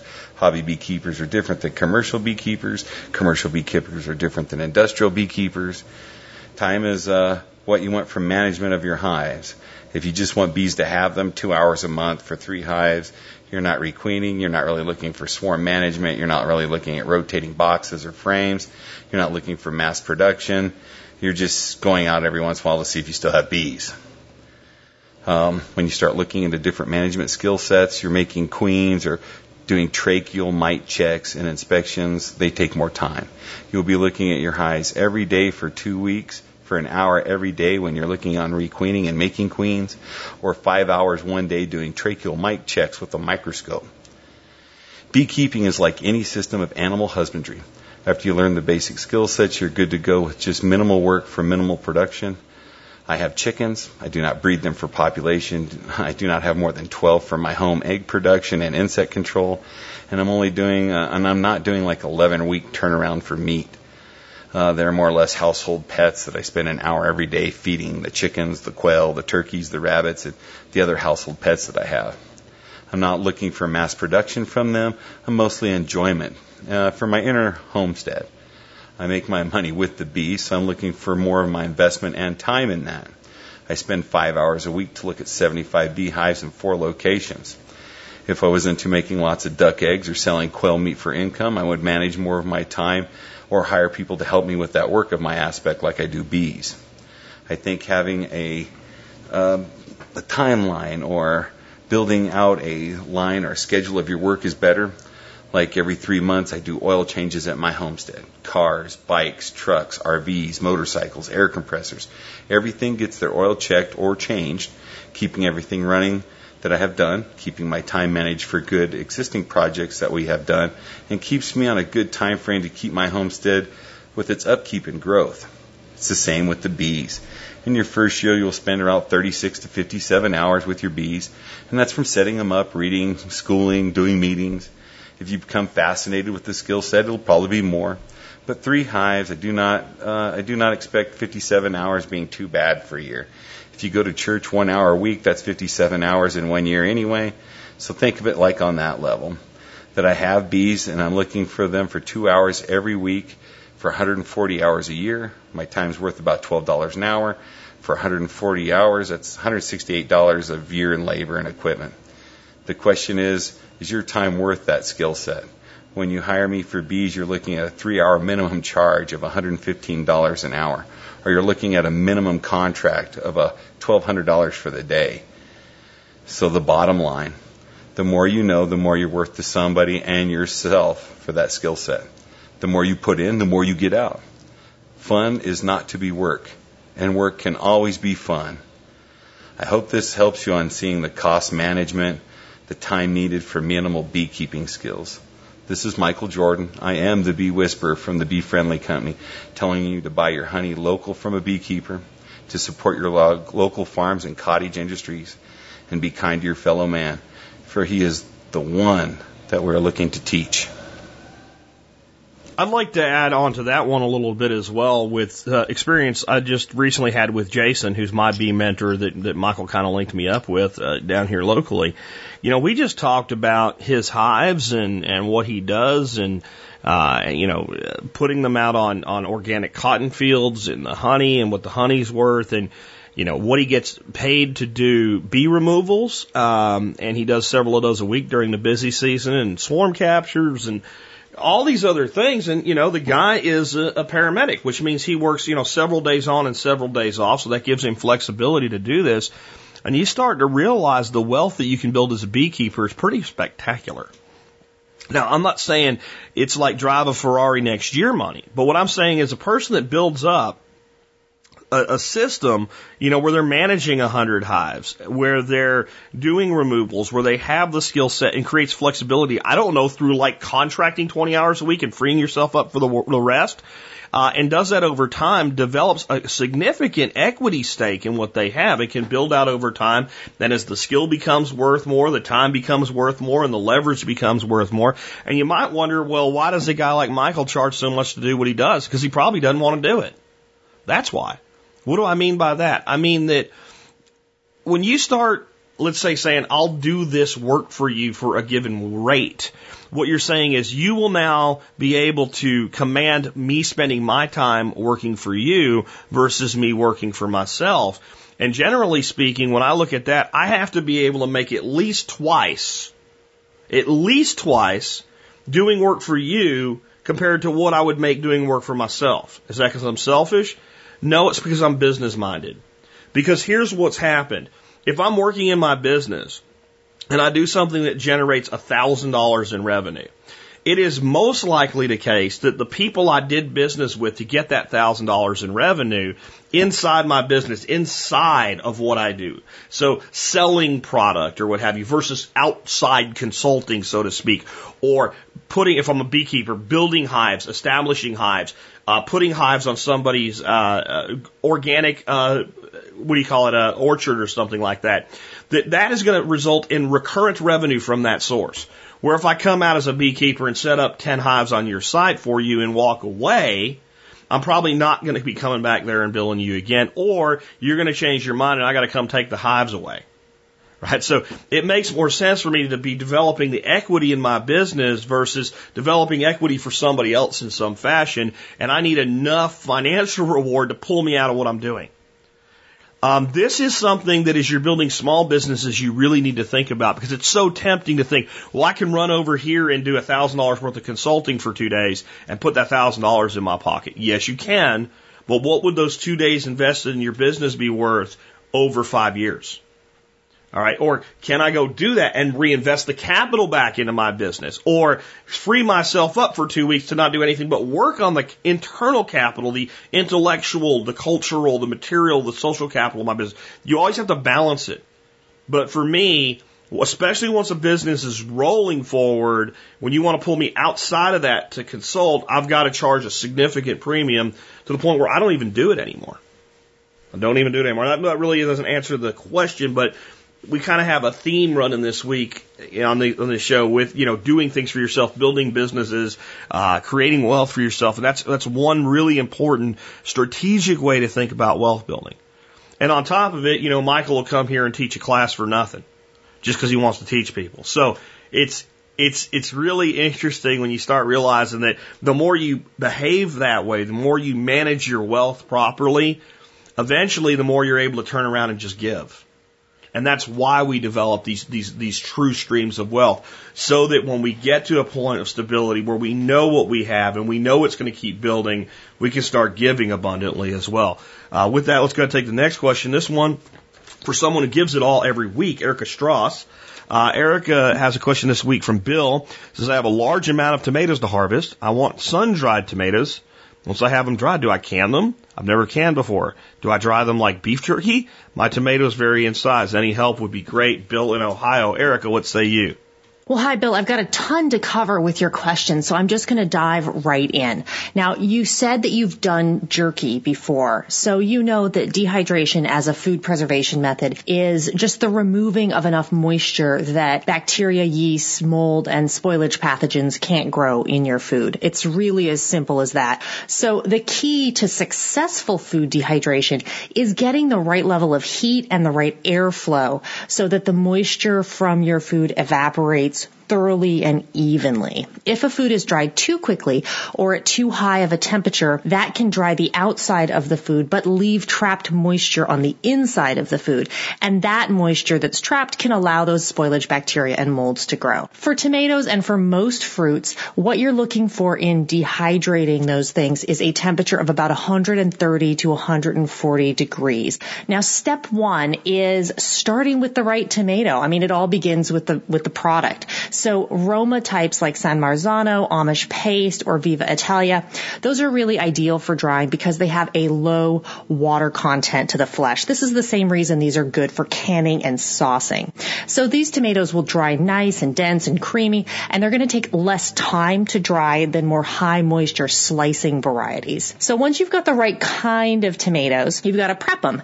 Now, one reason why I love drying tomatoes over canning, for example, is that you can totally skip the blanching and peeling process. Just rinse and dry your tomatoes. Of course, sort through, look for any signs of rot or bruising, and pull those tomatoes and set them aside. Now, if you're using Romas, you're probably not going to have a real defined core. But if you're using a kind of tomato where you've got a real defined white or hard core, or that stem end that gets really sort of dry and hard, you want to cut that out and then just go ahead and slice your tomatoes in half lengthwise, or if they're a little larger, you can even quarter them lengthwise. If you aren't using a drying variety at this point, you might want to scoop out the seed cavity. But if, again, you're using those Roma types or other meaty, dense varieties, that's really not necessary. So that's it. Basically, the prep work is make sure your tomatoes are in good shape, wash them, and cut them in half. Now, when it comes to the actual drying of the tomato, you've got pretty much 4 options.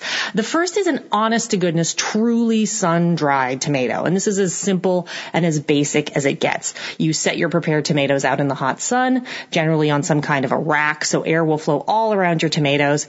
Usually you cover them with some kind of mesh or insect netting so that bugs don't get to your tomatoes and nibble on them, or, even worse, lay eggs in them. And then the heat from the sun, combined with hopefully a nice, good natural breeze, will dry out your tomatoes gradually and gently. Now, this method has some real advantages. First of all, it's free, or it's close enough to free that we might as well call it free. And it takes no energy. And the resultant tomatoes are truly sun-dried, which sun-dried tomato purists will say is the only way to get the best flavor. The downside is this method is really only practical if you live in a hot, dry climate. basically the desert or a hot Mediterranean type climate like Italy, and unfortunately most of us just don't live in that kind of climate. One thing to look at as an alternative is a solar dehydrator. A solar dehydrator is a good option if you live someplace where the summers do get hot, but not maybe desert hot, and you don't have the same very dry air. I don't really have time to get into the details of solar dehydrating, but it basically works like a mini greenhouse, raising the temperature around the drying fruit up to ideally that 130 to 140 degree temperature.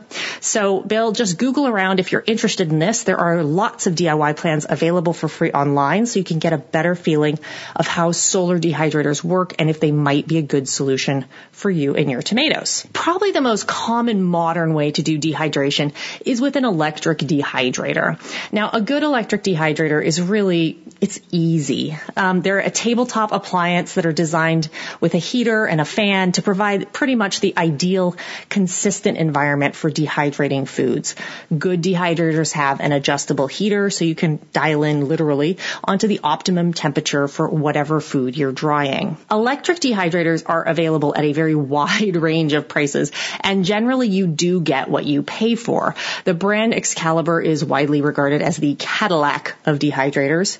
Wait, do people still say that? Maybe it's like the Tesla of dehydrators since it's electric and expensive. But an Excalibur dehydrator will run you maybe $200 to $600 or more, depending on how fancy a model you want. But people who have them swear by them. And at the lower end, you can find Nesco-style round dehydrators with a fan and a heating element and some basic controls for less than $50 if you look around. So generally, these types of dehydrators are perfectly serviceable. There are a few dehydrators available without a fan, and these are sometimes called convection dehydrators. They rely on the rising heat from the heater coil to provide the airflow. Again, no fan.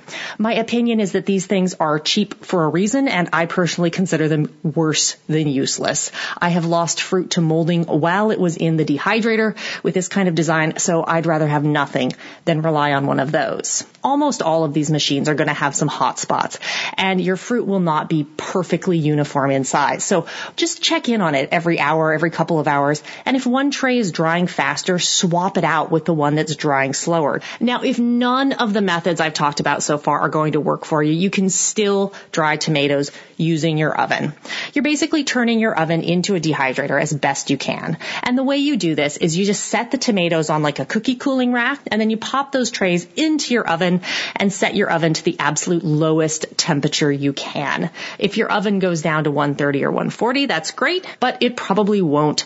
Your lowest oven setting is likely to be 200. That's pretty common. So if that's your situation, you're going to need to keep the oven door just ajar, just crack it, and keep an eye on your tomatoes as they dry. The big question, how do you tell when your tomatoes are done? Here's what you're looking for. First of all, you want to test tomato pieces that are cool. So whatever method of dehydration you've used, let the tomato pieces you're testing cool before examining them. The tomato pieces should look dark red. Even a little reddish brown is pretty normal, and they should be collapsed and pretty much flat. When you take one of these tomato pieces between your thumb and forefinger, it shouldn't be sticky, even on the cut surface, although a bit of tackiness while the tomatoes are warm is pretty normal. If the tomato feels at all squishy, like you can almost feel a kind of puffiness under the surface, it's definitely not ready and needs to go back. If you aren't sure, you just take the tomato, tear it in half, just rip it. It should rip but not snap. A snap means that the tomato is a bit over dried. If you see any noticeable moisture, beads of tomato juice, anything that looks wet or shiny in the center, then your tomato definitely needs more time. So let's talk about storing those dried tomatoes. You want to make sure that all your tomato pieces are evenly dried. So there's no like hidden little bit of moisture in one piece that might start to mold and contaminate your fruit in storage. There is a method called conditioning, which is kind of an insurance policy against tomatoes and other fruit which might have some variability in their moisture level. So to condition your dried tomatoes, you pile all the tomato pieces loosely in like a big Tupperware container or glass jar. You want something that you can sort of see into, and you want something that has a lid. So you put the lid on the jar and you set those tomatoes someplace warm and dry and out of the way, and you leave them there for about a week. And every day as you go by, you look and you give the jar a good shake to keep the tomatoes from sticking to each other. And you examine scan the jar for any kind of moisture on the inside. So if you see moisture, you have to haul all your tomatoes out of the jar and then dry them longer. If you don't see any moisture in the jar after a week, then you can safely assume that the moisture level between all the pieces of tomatoes has equalized. So after you've done this conditioning treatment, your tomatoes are completely fine to store at room temperature in an airtight, something like a sealed mason jar. Any dried fruit treated this way will stay in good condition for about a year. Now, Bill, this conditioning process is a great idea. It really is. It's recommended by experts and all that. And that said, I don't do it. I never do. And here's why. Dried fruit takes up a very tiny amount of room compared to the fresh version. So what I do for storing my dried tomatoes and other fruit is I typically take all those dried tomatoes and I just shove them in a gallon Ziploc plastic bag and I toss that bag in the freezer. And over the season, as I dry another batch, I just cool those new dried tomatoes and I add them to my bag. So I'll get a bag of peaches going, a bag of pears, a bag of tomatoes, a bag of plums. And this is very easy. It's a very easy way for me to manage my food preservation in little bite-sized chunks. So Bill, you asked if you should can your dried tomatoes. No, don't can them. If you have a vacuum canner, and I know Jack has discussed these, you can absolutely vacuum can your dried tomatoes in something like a mason jar for a longer, high-quality shelf life at room temperature. This is actually a really good idea if you have a vacuum canner. But there's no reason to water bath can dried tomatoes. Now, if I misunderstood and you were asking about how to can fresh tomatoes, well, my friend, that's something I'm going to have to tackle another time because I am definitely out of time for this week. This is Erica from Northwest Edible Life. Come say hi anytime at nwedible.com or facebook.com/nwedible. Thank you again for all your great questions. Keep them coming, and I will talk to you next week. Isn't she just awesome? And I love having an expert panel because if you asked me that question, my entire response to it would have been, now I know. And now you know too. And knowledge is power. And now you know. G.I. Joe. Remember that? If you were an 80s kid, you know exactly what I'm talking about. Anyway, let's move on from there. I got a question now for Gary Collins. This is, if one is going to choose to eat cheese, are they better off with raw, non-organic cheese or organic but pasteurized cheese? I have looked, but that is all I can find in my area. Non-organic but raw. At least it's not advertised as organic or grass-fed. Or cheese that is grass-fed and organic but is pasteurized. Thanks in advance. Brandon, Gary, what say you? This seems like an easy one, but I bet when you know as much as Gary does, it gets a little complicated. Hey everyone, this is Gary Collins, creator of the Primal Power Method. And before we get into this week's question, I want to thank all of you for all the positive feedback on last week's show when we discussed controlling your blood glucose levels and dealing with type 2 diabetes. Got a lot of good feedback also on the Primal Power Method Optimal Health Package. Between you guys and my regular customers, you cleaned me out. So that product and a few others are sold out. But I plan to have it restocked by Tuesday of next week. And some of you had questions about timing, how many to take, before, after meals, and I put together an instruction PDF that I'll be putting on my website. I'll be putting it in the product description and a few other places. So if you guys want, you can come back and download it, or feel free to email me, and I will send it to you. That is not a problem. Now to today's question, which is a great one on cheese, and that is, are you better off with raw, non-organic cheese or organic but pasteurized cheese?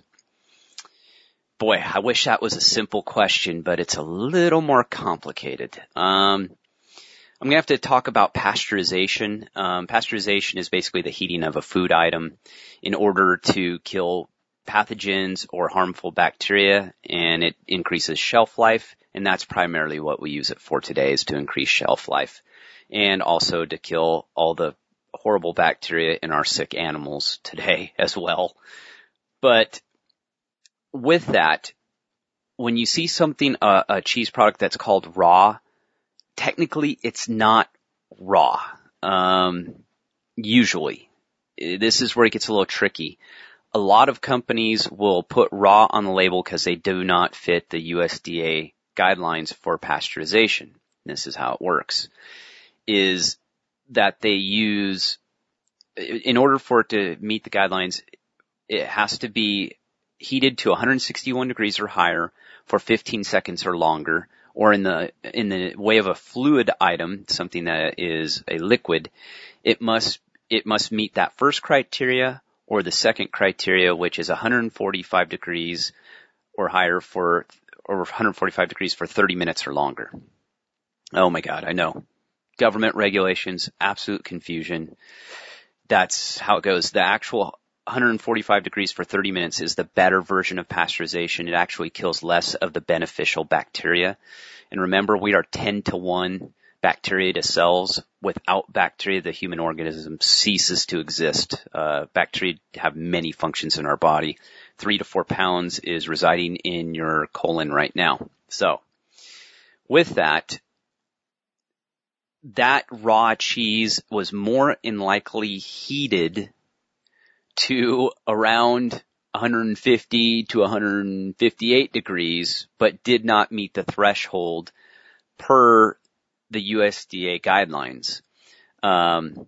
So that means that they have to, by law, they have to put raw on the label, even though technically it is still a form of pasteurization, because you would never heat that product in nature for any reason to do that.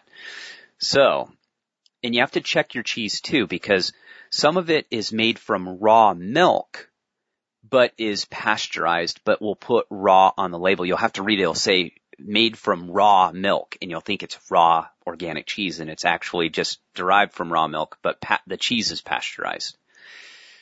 Oh boy. So now the organic but pasteurized cheese. So it depends on the pasteurization level too. So now if they use the flash pasteurization, which is the higher heat for a shorter period of time, that's not as good as what's called sub-pasteurization, which is the 145 degrees for 30 minutes. How are you going to find that out? Well, it's not going to be on the label, more than likely. You're probably going to have to call the company. So to make this simple and to answer this question, what I would do is go with the organic but pasteurized cheese if that is my only option. Or as far as if I have to choose between the raw and a non-organic. And that's another tricky one too, because it may not be organic, because it could be a small mom and pop company that didn't have the ability to pay to get the USDA certification. But with the organic and pasteurized, the USDA certification is not perfect. I know Jack has talked about this. There's a lot of loopholes in that as well. So what is the best source? Well, the best source is from your local farmer. That's where you could get truly raw, organic, using organic processes, because more than likely they do not have the funds to get USDA organic certified either. But you can go to the farm, you can talk to the farmer, you can take a farm tour, or they'll maybe even show you how they make the cheese. I mean, that's a great way to find out, and that's always the best way. You know, either make it yourself, raise your own crops, or get it from someone else who uses the right practices. That simplifies everything. But to complicate it even more is, depending on what state you live in, the selling of raw dairy could be illegal. So you can make it for your own consumption, but you can't sell it to a consumer. Oh boy, here we go. Gary just whip it up into confusion. So with that, I'm going to make it even easier. I'm going to give you two really good recommendations that are two cheeses that are easy to find. The first one is called Sierra Nevada Cheese Company. They do have a raw organic cheese. And I did call them, I don't even remember, it must have been a year or two ago. So this could have changed, so you may have to do your own due diligence. I just didn't have time today. They closed before I could call them. They do have a raw organic cheese, and it still was on the website, and I've bought it in my grocery store. I think they heat it up to around 108. So technically it is raw, because cheese to be made is heated up to 100 to 110 roughly to make cheese curds. Whether it's organic, raw, it does not matter. You have to heat it in order to get cheese curds. So that's a good company, and they have several different cheeses, and it's usually easy to find in local healthy grocery stores. An easier one to find even is Kerrygold. Kerrygold is from grass-fed cows not given bovine growth hormone or antibiotics. But it is pasteurized. But still a great product.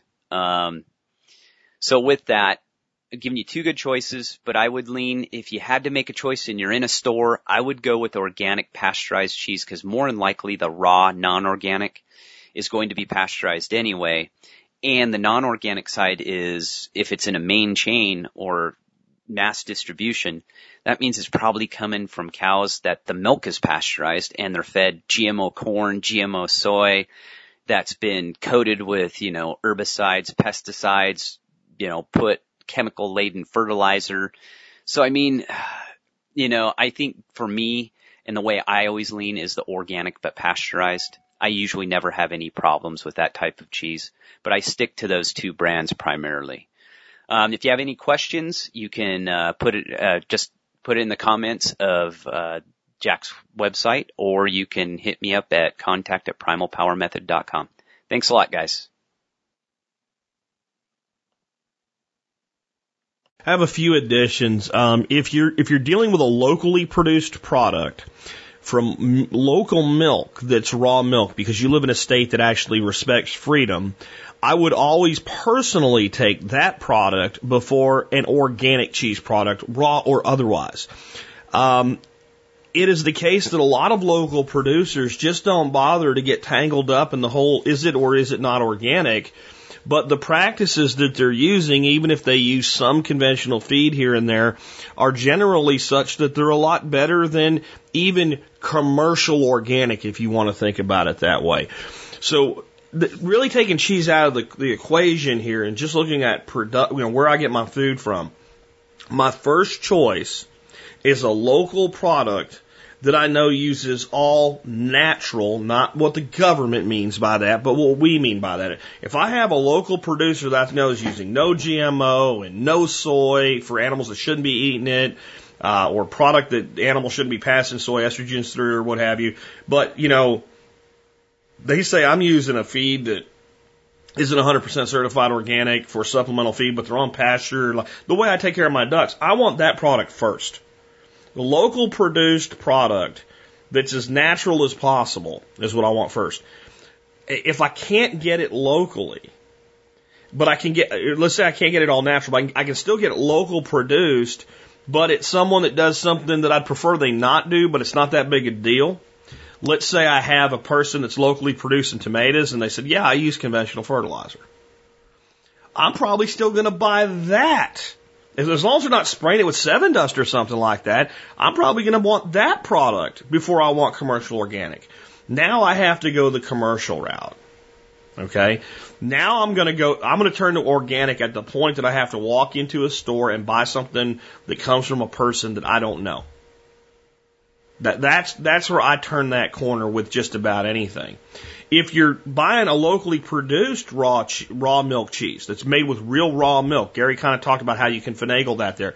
Raw milk, making raw milk cheese from a local producer, just because it's not organic does not mean anything about really how that animal's treated. It doesn't mean that they're being pumped up with RGBH. So the thing is, if it's local, you can research that. And the question to ask isn't are you not organic? It is, are you feeding your cows GMO feed that's laced with glyphosate that's passing through to the milk? And are you using this growth hormone crap? The answer to both of those questions is no. That product's probably better than anything you're going to ever get on the shelves. Another option. In Europe, raw milk is legal, period. Okay, it has its own set of standards and there's things that have to be done and what have you, but it is not illegal to sell raw milk in the European Union at all. Some of the best cheeses in the world come from Italy, they come from France, they come from Denmark, Sweden, Switzerland, England, Ireland. Now they're not technically EU, but it's part of Europe. All of those nations make outstanding cheeses. And if you're buying a product that comes from there, and I want to buy local, but you can find a lot of products that come from overseas that are non-GMO because, well, they're not real hip on that over there, are they? So, for instance, we buy a half a wheel at a time of Leiden that's made, in Holland, right? And it's wonderful cheese. And I don't know if it's raw milk, but I am much more comfortable eating that product than I am, a product made by Kraft. And I know it's GMO free because they don't do that there. that's my thoughts on that one. Let's move on to the next one. This is for Ben Falk. Real quick, simple question for Ben. And Ben is the man on this because he's planted like thousands of these things in the last few years. Ben, what is the recommended way to sustainably harvest black locust wood for heat? Thanks, Eric. Details on this. They live in southern Michigan, almost identical climate to Ben. Winter lows bottom at -20. Have 40 acres of old growth forest with less than 1 acre cleared, using an existing hydronic outside wood boiler to heat several houses, barns, and other outbuildings. I'm using 15 to 30 cords of wood per year. We have 5 to 10 years of dead fallen wood available, at least 10 years of easily felled trees. I want to start planting trees to plan for when I need to start harvesting in 15 years. What species, spacing, and practices would you recommend to sustainably harvest 30 cords of wood per year with 15 to 20 years of prep time when starting with old growth forest? What say you on that one, Ben? Hi, Jack and all. Ben Falk with Whole Systems Design. 15 to 30 cords an acre, 15 to 30 cords a year is a ton of wood. That's about as much as you're going to get off of 40 acres, maybe a little more in general in the northern hardwood forest. A good rule of thumb is if it's mature forest, you can basically get an acre of cord per acre. Cord per acre per year perpetually in the northern hardwood forest if it's mature woods. I think that's a pretty reasonable number. I think, one of the goals we've been working with is to up that to maybe 2 or 3 cords an acre with things like fast cycling carbon pathways like black locust. The challenge that you're bringing up is not just a high need for cordwood, and a relatively small land base to do it from, but more so that you said that your whole landscape is old growth forest except for 1 acre. If what you mean by old growth forest is what I think a lot of folks mean is that's original growth, I would recommend you don't do anything with it because you're on like less than 0.5% of what remains of original growth forest in the country, or even less. So that's a good thing to actually truly preserve and not really cut old growth trees down. If what you mean is it hasn't been cut in a while, then selective thinning and potentially even patch cutting would be your best option. There's a lot of it depends here in terms of your silvicultural approaches. But essentially your fastest way if you want to plant black locust is to have degraded land nearby you and plant black locust at 2 to 4 foot centers, and then coppice or pollard them. We do both, and we're only about 8 years into it, so I can't tell you over the long haul what's going to be best for.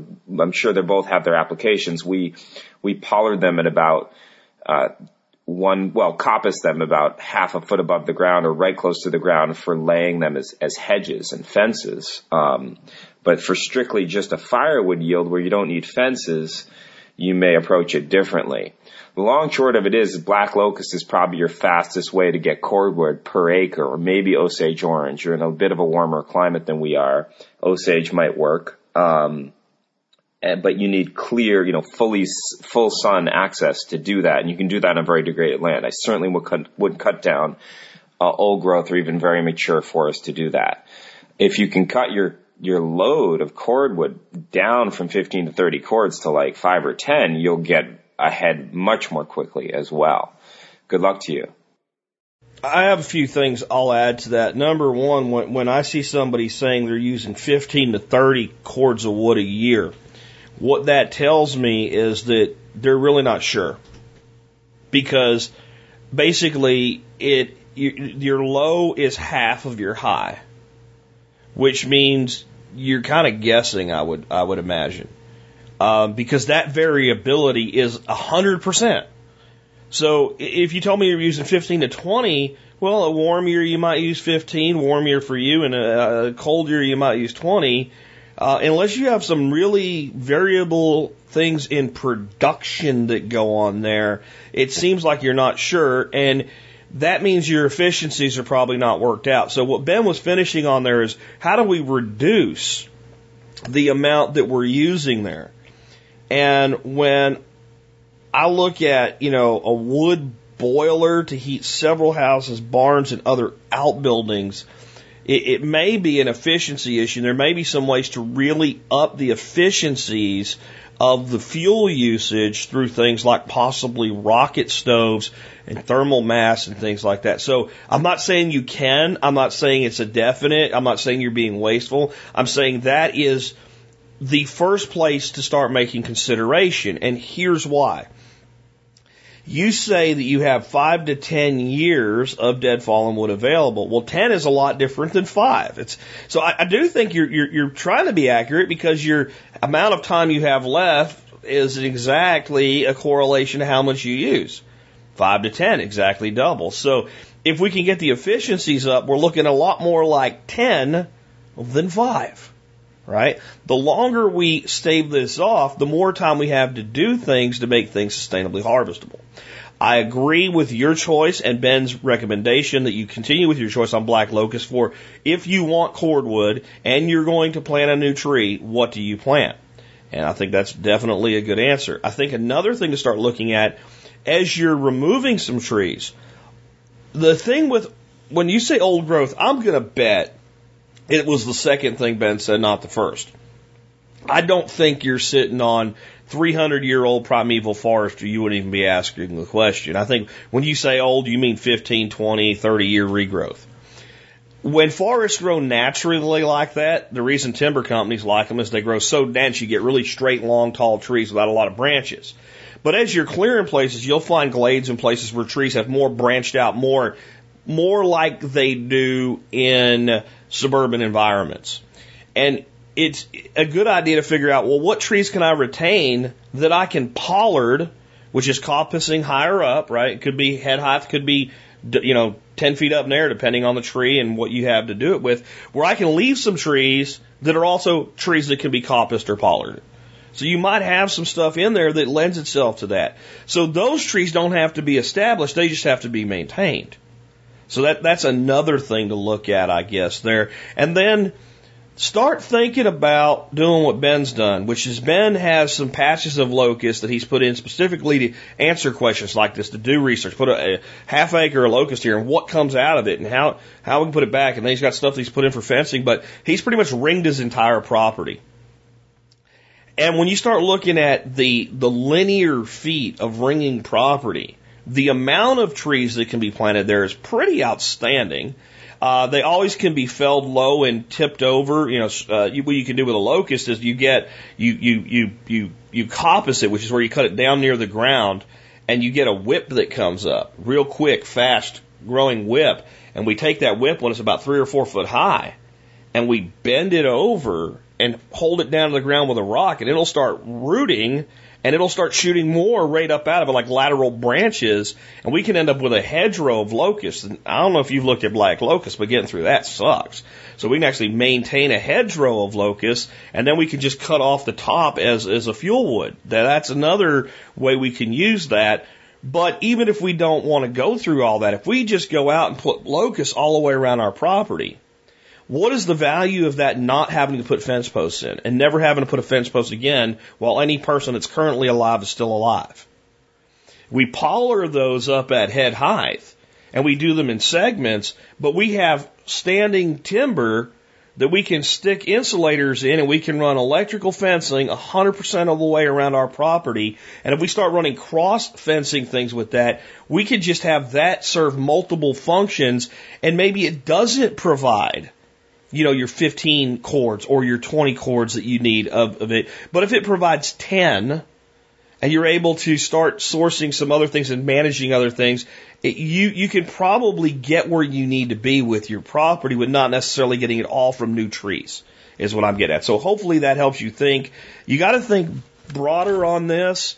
I just see, when you're looking at this much land, 40 acres of land, having it simply be your source of heat, seems like we're not doing enough with it. We need to think a little bit more broadly, and we could probably, if we had a design for your place, your place in front of us, we could probably make a whole show just out of what could be done with that 40 acres to provide the fuel and maybe not provide all the heat for your property from would. There may be other ways that we can supplement that. With that, I'm up to our last question today. This one for Chef Keith Snow. This one is one I think a lot of you are going to enjoy because it has to do with one of my favorite things to eat, lamb. This question comes from Wade, and it says, I just purchased a lamb from a local producer, had it custom butchered, would like some tips and procedures for preparing lamb meat. I have lamb chops, leg of lamb burger, and 4 large roasts. Thanks, Wade. So, Chef Keith, make everybody hungry, bro. Hey, it's Chef Keith Snow from HarvestEating.com. I wanted to answer Wade's question about using up some lamb. Now, lamb rocks. It's definitely underused in this country compared to things like beef, but a good cut of lamb cooked properly is the bomb. So let's tackle Wade's things here in order. I don't know if I'll get to all of them. Speaking of which, we're going to start the stopwatch. How about that? There we go. Okay, so lamb chops being probably one of the most popular cuts. This is what you need to do. Take a little teeny sauce pot, small one. Put in, let's say, 3 or 4 tablespoons of good quality olive oil. Then you're going to put in 3 cloves of sliced garlic. And you're going to put in the zest, meaning the outside of 1 beautiful orange. Try not to get too much of the white pith that's underneath, tends to be bitter. Also, a large twist of your of your thyme bush. Take the, no, did I say thyme? I meant oregano. Your oregano bush, twist it off, pluck some of the leaves, chop them up, and throw them into this oil. Now, do not leave this. Bring it up to temperature slowly. You do not want it hot, because if you toast the garlic, if it turns brown, all of a sudden you're going to have a completely different flavor than I'm intending you to have. So this needs to be a slow little bubble. You're just infusing the oil with your oregano, your garlic, and that beautiful orange zest. Now, this is going to smell pretty darn great. So after it bubbles about 6-8 minutes, take it off the heat, and you're going to add in about 1/2 teaspoon of kosher salt. Now, take your lamb chops that have come up to room temperature before you grill them, and pour this marinade all over them, pressing it in, making sure they're good and wet, and leave them to marinate, 35, 40 minutes, something like that. Then proceed to grill them on your favorite grilling implement. Make sure it's good and hot, clean, and rubbed with a little bit of oil. That way there's no, you'd be surprised. I go to some people's houses, and these things that they grill on, there's so much burned on food, and they'll put like the new food right on top of the nasty old burned on food. Let's not do that, folks. So clean the grill. And do these chops, turning them a quarter turn after 2 or 3 minutes, flip them over, cook them to your likeness, and those are amazing. Now, if you want to make it even extra special, over at HarvestEating.com is a recipe for a spicy tomato peach jam. Now, this is easy to make, folks. As I record this, we're in the middle of August. There's plenty of tomatoes and peaches available. And if it's not the middle of August when you're listening to this 5 years from now, no problem. Take out some canned tomatoes and peaches that you put up, or buy some good quality canned tomatoes and frozen peaches, and you can make the same dish. But anyway, the recipe is over at HarvestEating.com. It's a spicy tomato peach jam. Will taste delicious on these wonderful lamb chops. Next up, let's talk about that leg of lamb. Now, I absolutely love leg of lamb. I actually don't have it very often, oddly enough. My wife loves it. I should get into it a little more. But when I was in Lyon, France, way back when, I had a leg of lamb at the restaurant Thomas. This is a little independently run place with a great chef. And man, he put out a leg of lamb that is to die for. I still remember each and every bite of it today. And folks, that is one of the best ways to celebrate things with your family, is through good food. The memories linger on and on and on, and creating a terrific kind of culinary repertoire for your family to enjoy is something special. I always kind of celebrate my mom and my mother-in-law through their food. So cook with your children, people. Now let's get to this leg of lamb. Here's what you need to do. Take out the leg of lamb. Hopefully Wade is the dude that called in the question. For those of you that missed that, maybe I forgot to say it. I don't know. But you want to try to get the leg of lamb with the bone in, so the shank in.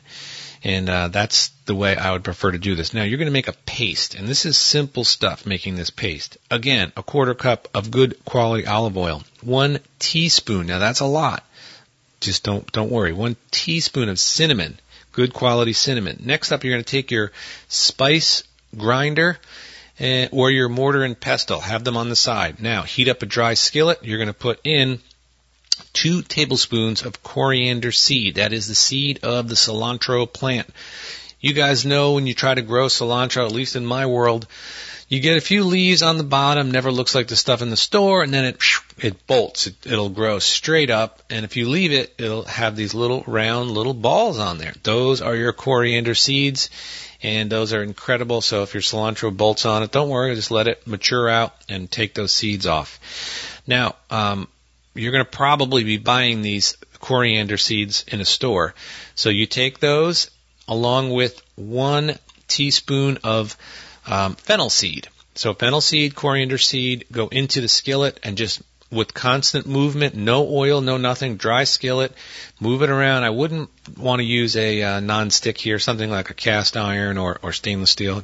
Move them around. They're going to jump around. When you start to smell a little bit in the air, it's time to take them off. Now, that's a fine point from starting to smell fragrance to burning those spices. If you burn them, game over. You got to start again. So just a slight little fragrance thing coming off. Then they need to come out of that pan because they will continue to cook in that pan even if it's off the heat. Once they're cooled in the spice grinder or in your mortar, you bash them up into a powder. It goes with the cinnamon in the oil. You're going to put in 1 teaspoon of Worcestershire sauce and a big handful of fresh thyme. Just chop that thyme up. Don't worry if you bruise it. Throw it into this paste. Mix it all up together. 1 teaspoon of kosher salt. Take your leg of lamb and give it a good massage all over the place, in and out, everywhere. Get this flavored paste oil thingy all over this thing. Turn your oven on to about 375. Now, once this meat has marinated with the paste on it at room temperature, don't put it back in the fridge, at room temperature, 1 hour, so that's all it's going to need. Put it into the oven, and you're going to give it 20 minutes at 375. Then you're going to turn that, just set an alarm, 20 minutes, 375, turn your oven all the way down to 325. Then you're going to cook it to your level of desired doneness. Now, this is something I can't tell you. A lot of people, well, how long do I cook it at 325? I have no idea because I don't know how big this leg of lamb is. I don't know where you put it in the oven, top, bottom, middle. I don't know if your oven's actually at 325, whether it's calibrated properly. It could say 375, and maybe you think it's 325. So I don't know all those things. That's for you to know. The way you make sure it's not overcooked is by using a properly calibrated thermometer. For a video on that, visit harvesteating.com or go to my YouTube page. Just search Chef Keith Snow Calibrate Thermometer on YouTube. Short little video will come up and show you how to calibrate a little stick thermometer with some ice cubes. Very simple technique. That way you don't butcher or burn or undercook badly a piece of delicious lamb. Make sure it's cooked to your likeness. For me, it's 135 degrees. I pull it out. So I'll put in a probe thermometer that has a wire that comes out of the oven, attaches to a little digital readout. When it comes to 135, out it comes. I cover it up, let it rest a bit, and carve it, and it's beautiful. If you like it a lot more rare, then you want to take it out sooner. If you want it to be not pink, you're going to look more towards 150, 155, something like that. But remember, lamb is very tender. You don't want to overcook it, in my opinion. So those are a couple ways to get started. You also have some lamb burger, ground lamb with spices and seasonings stuffed into some real casings. Make unbelievable sausage, grilled lamb sausage, money. Absolutely love it. Next up, I wanted to give everybody a shout out. Thank you so much for all of you that have come over to the Harvest Eating website and purchased the thoughtful Harvest pasta sauces that are now in stock on our site. Just a quick note for those of you that still want the Amazon coupon, and I've received tons and tons of your responses. Most of you have already received a quick response back from me saying that the coupon will be forwarded to you once it's generated within the Amazon platform. The sauces will be shipping over to them in a couple of days. They have a lot of policies and procedures. And as a little player like me, I want to make sure they're all met properly before I ship my valuable inventory over, because if it's not packaged properly, sometimes I hear stories that they'll destroy your inventory. We can't have that. So a couple of days to make sure everything is right. It'll be over there, and you'll have an email coming from me with that coupon. For those of you that still want to get on a list, just call me or email me, Keith@harvesteating.com. Greatly appreciate everybody's support, and I hope when you try the sauce off Amazon, you're willing to leave me an honest review, because that's the game over there, is getting reviews. But for those of you that just can't wait, and a lot of you have not been able to wait, you can go to harvesteating.com. We are shipping it out. A bunch of it's going out today to people who've ordered it online. It's now packed in a awesome BPA-free stand-up pouch, which is totally flexible. It's a great new way to package the sauces. Super happy with the way it turned out. Those of you that are RVers, this is great stuff to have in your RV pantry. Parents, if you're going to send your kids off to college, boy, that'll be a sad day for me. But if you're going to do that, you can send them, a 6-pack of these sauces. It's, again, flexible, and it can go right into their dorm room. They just rip the pouch, heat it up, or they can even boil the bag. But that's it, folks. Take care, everyone. Have a great weekend.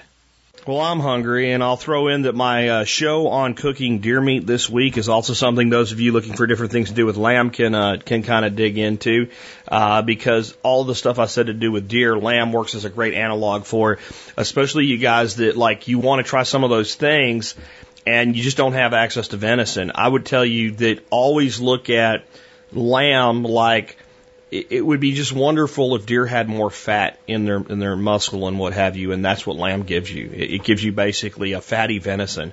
They're not the same meat, but they are the closest. The lamb is the closest thing to venison that I've ever eaten, that you can buy in a market or what have you. Anyway, with that, I did want to kind of throw a little thing in here at the end. Chef Keith actually punted a question this week, which is something that he doesn't do very often, but it was a challenging one. The one I had chosen for him was a person asking what to do with prickly pear cactus fruits. And they said they didn't want to do jelly or a sauce, or juice, which is like Keith's like, that's what I know to do with them. I don't have a lot to add, but I will tell you there is one wonderful thing you can do with prickly pear cactus fruits. It makes some of the most incredible mead. A prickly pear cactus fruit mead is one of the most seductively wonderful things that I've ever experienced, and we have one of the fathers of home brewing and home venting, Charlie Papazian, to thank for it. It's in his original home brewing book, which is where I recommend everybody start with home brewing if you need a book to walk you through procedures and recipes and all. There's a lot of things available now in home brewing that are a little more advanced than when that book was made, but the book is the book. It is the Bible to me for the new home brewer that's never made a beer in his life or never made a mead in his life and wants to try it. If you follow that, you'll follow in the footsteps of probably tens of thousands, hundreds of thousands of us who have started right there. And I found this recipe, and I haven't made it in a long time. And right now we have a lot of this stuff fruiting around here. And there's a little park just across the highway, on the other side of the highway, heading toward Fort Worth, where there's loads of it. I should get down there and make some of this, because it'll be a year or more before it's drinkable. And the opportunity to get these things is an annual event for those that live in the Southwest. But I'm not going to go through the recipe on the air except to tell you it's a very high gravity mead, 20 pounds of honey to a 5-gallon batch. And it uses about 5 to 6 pounds of cactus fruit to make it. And Charlie talks about getting it unstuck if it's stuck, and I have one little advice that I'll add on to the recipe here. What I found when making this mead to make sure you get a really good full fermentation is when you rack it to the secondary fermenter, and if you don't know what that means, you can learn if you want to learn how to do this. But when you take it and rack it to the secondary, at that time, brew up a fresh culture with a starter culture of a high gravity yeast, like a champagne yeast. So give it a little bit of fuel and multiply it for a couple days and repitch yeast at the time you go to your secondary, and then rack off to a tertiary, a third level, and let it clear, because it gets really hazy the way you have to do this. It takes about a year in the fermenter to come out the way you want it. Keep an eye on the airlock. But this is one of those things, when you make it, you don't bring it out at a party and get everybody drunk on it. This is to be savored. And if I had the discipline, I'd make a batch every year, and I'd have the ability to sit down and drink some at 6 years old, 5 years old, 4 years old, et cetera, and compare it. I would actually recommend that this be bottled in smaller bottles so that it can be sampled in smaller amounts. It's that fabulous. So wanted to throw that in there for you, and I have a link to Charlie's original recipe and commentary straight out of his book, The Home Brewer's Companion, online, so you can really try to do this if you want to, and you want to know what to do with this just abundant resource that usually you just go out and pick. Little piece of advice: wear thick leather gloves when you do this, or use tongs to pick the fruits, because while the super ripe fruits, and what you're looking for, if you ever want to use prickly pear fruits, when they get almost black, when they're almost ready to fall off, they have almost no thorns, sometimes zero thorns left on them. And that's because they've done their job and they're ready to be eaten, right? The thorns have done their job. They now want an animal to eat it and transport the seed somewhere else. So they kind of shed their spines. But when they're ripe enough to use, but not quite ready for that to happen, a lot of those little hair thorns are on there, and those things are sharp, and you don't feel them when they go in, but you sure as hell feel them once they're in, and trying to get them out is a nightmare. So don't get yourself full of those little hairy thorns, and never stick one in your mouth unless you're sure you've gotten all the thorns off it.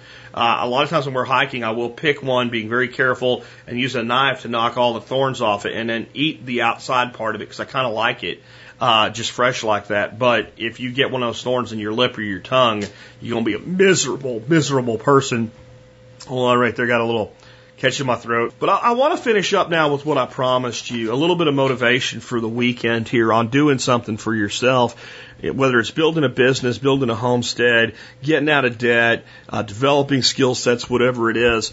Man, what I would like to suggest to those of you who have been on the fence with, I need to do something, but I don't know what, don't take this weekend to do it. Take this weekend to decide you're going to do it and figure out what it is. And I think that one of the biggest problems that people have when they're thinking about a business or a homestead or the next project or getting out of debt is they think, well, I gotta do it right the first time. I gotta do it right. I gotta make sure I pick the right product. I gotta make sure I pick the right way to structure what I'm doing. I gotta make sure I plant that tree in the exact right spot or whatever. And there's no room for perfectionism in the establishment of an enterprise. Okay, there's room to try to create perfection after establishment, and momentum is on the way, and you get things working and you start to refine. No matter what you do, you will screw up a new business in the beginning. You will not do it right, even if you've built 100 businesses before.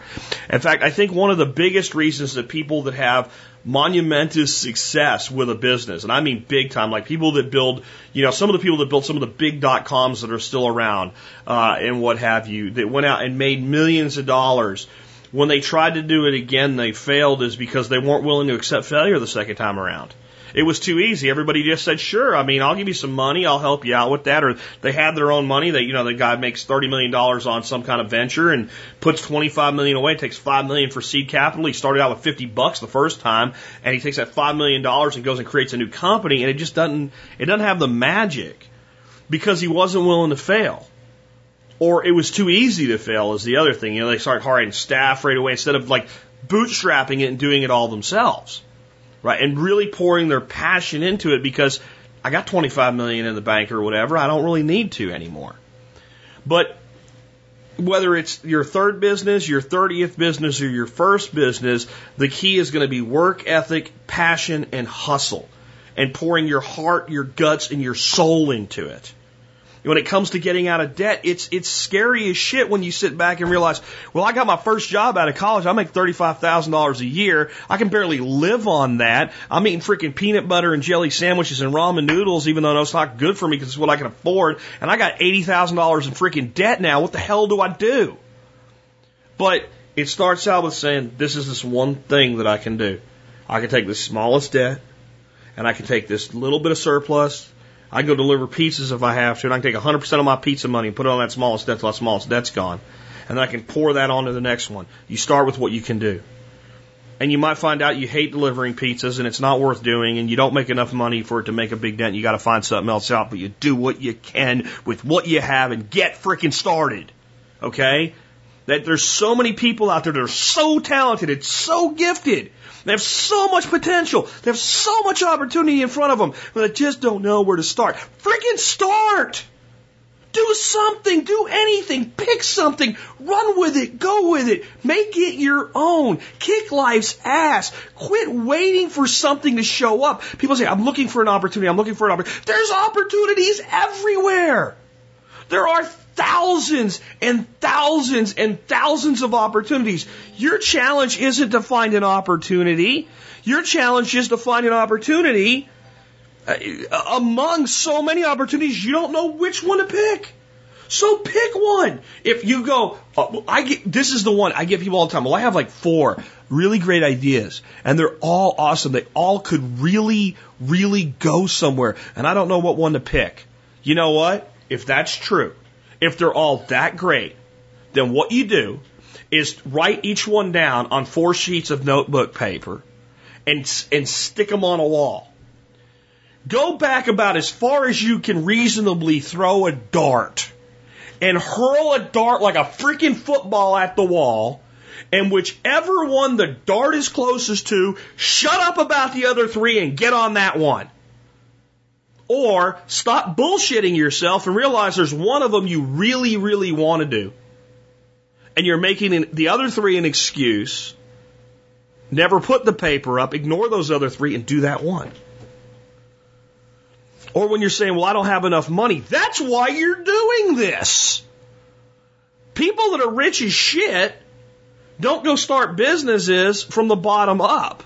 They buy businesses. They hire people to establish businesses. They do things, for the purpose of creating opportunity for others and because they have a meaningful impact they're trying to create on the world, or they want to see something come to reality or whatever it is.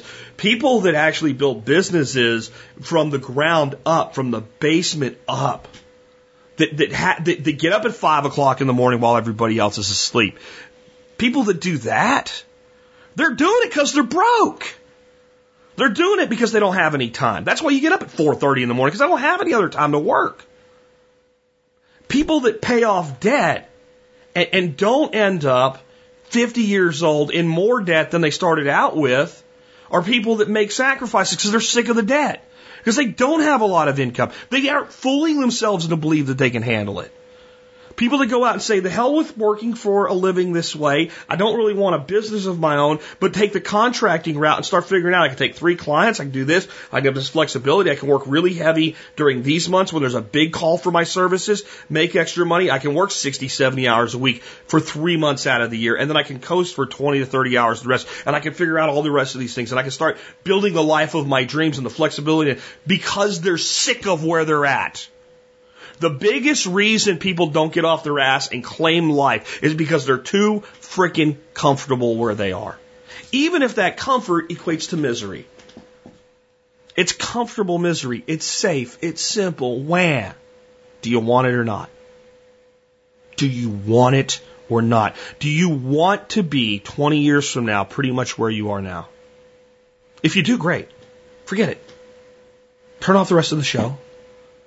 You're happy. Good for you. And I don't say that facetiously. I mean it. If you really can say to yourself, if I'm exactly kind of in the same place I am now, 20 years from now, I'll be totally cool with it. I'll be older. I'll have enough money for retirement, whatever it is. But basically, this is what I want. Great. It's not worth the effort then. But if you think of yourself being where you are now in 20 years and it makes you sick or it scares you or it freaks you out or you're thinking, oh God, no, not that, anything but that, get up and kick life's ass today. Think about it this weekend. Think of one thing you can do to move your life forward and do it. 1, not 2, not 3, not 17. 1. People that I read the letter to you today said, you know what we can do? We can make soap. We can make soap. You can learn to do that in a weekend, by the way. You can get good at it in a couple months, probably. They make a really beautiful product, by the way. It's awesome looking. It's not just a good smelling product. It's beautiful. It looks cool. It looks like something when you go to a bed and breakfast and they say, here's your custom soap, and you don't even use it. You take it home and you show it to people, right? They learned how to do that. They have a business started. Now, you think they're going to make their entire business based on soap? I don't think so, based on a letter. They're going to do other things. That's the start. And yes, once you get a customer base, then you can start pouring other products that are comparable, that fit that, into that product stream. But you know what? So what? First, you got to do one thing. First, especially if you're the kind of person like these people that are saying, like, I still have a day job. I'm going to bust my ass on mornings, nights, and weekends, and I'm going to make this shit happen. You only got time to do one thing because you got to do it really, really well. And you got to screw it up before you do it well. Here's the fundamental fact of reality. There is no success without failure.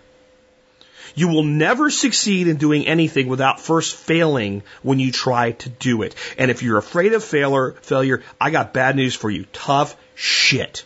Tough shit. I don't care that you're afraid of failure. Get over it or just sit there and do nothing.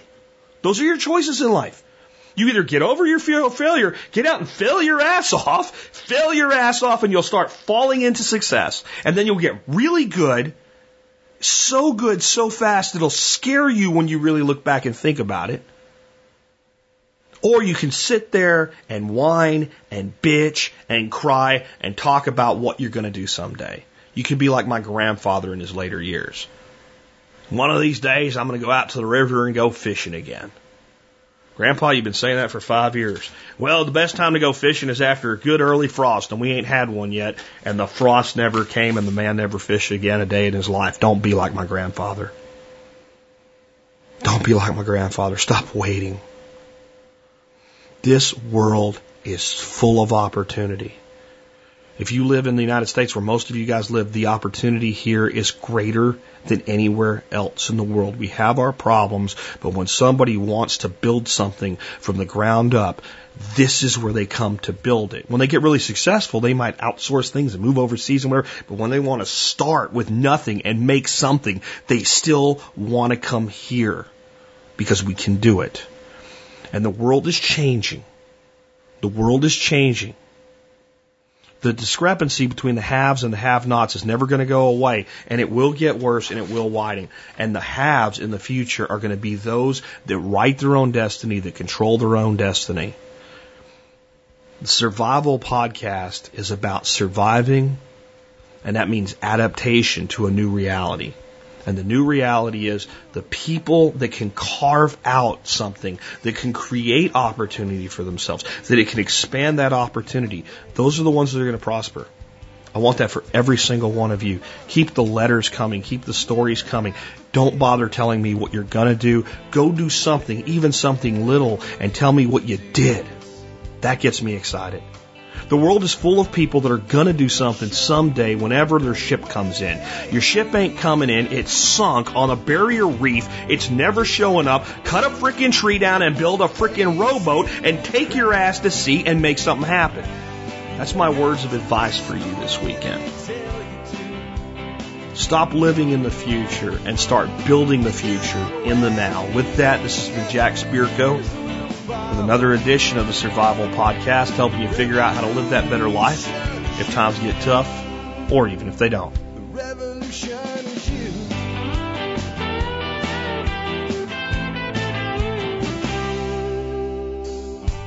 It's in our food these days, you know it's on our TVs. Sometimes we forget we are what we eat. I don't know the answer. It's like there's nothing I can do.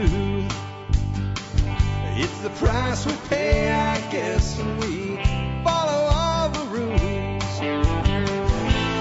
There's a better way to do this. Let me show you a better way.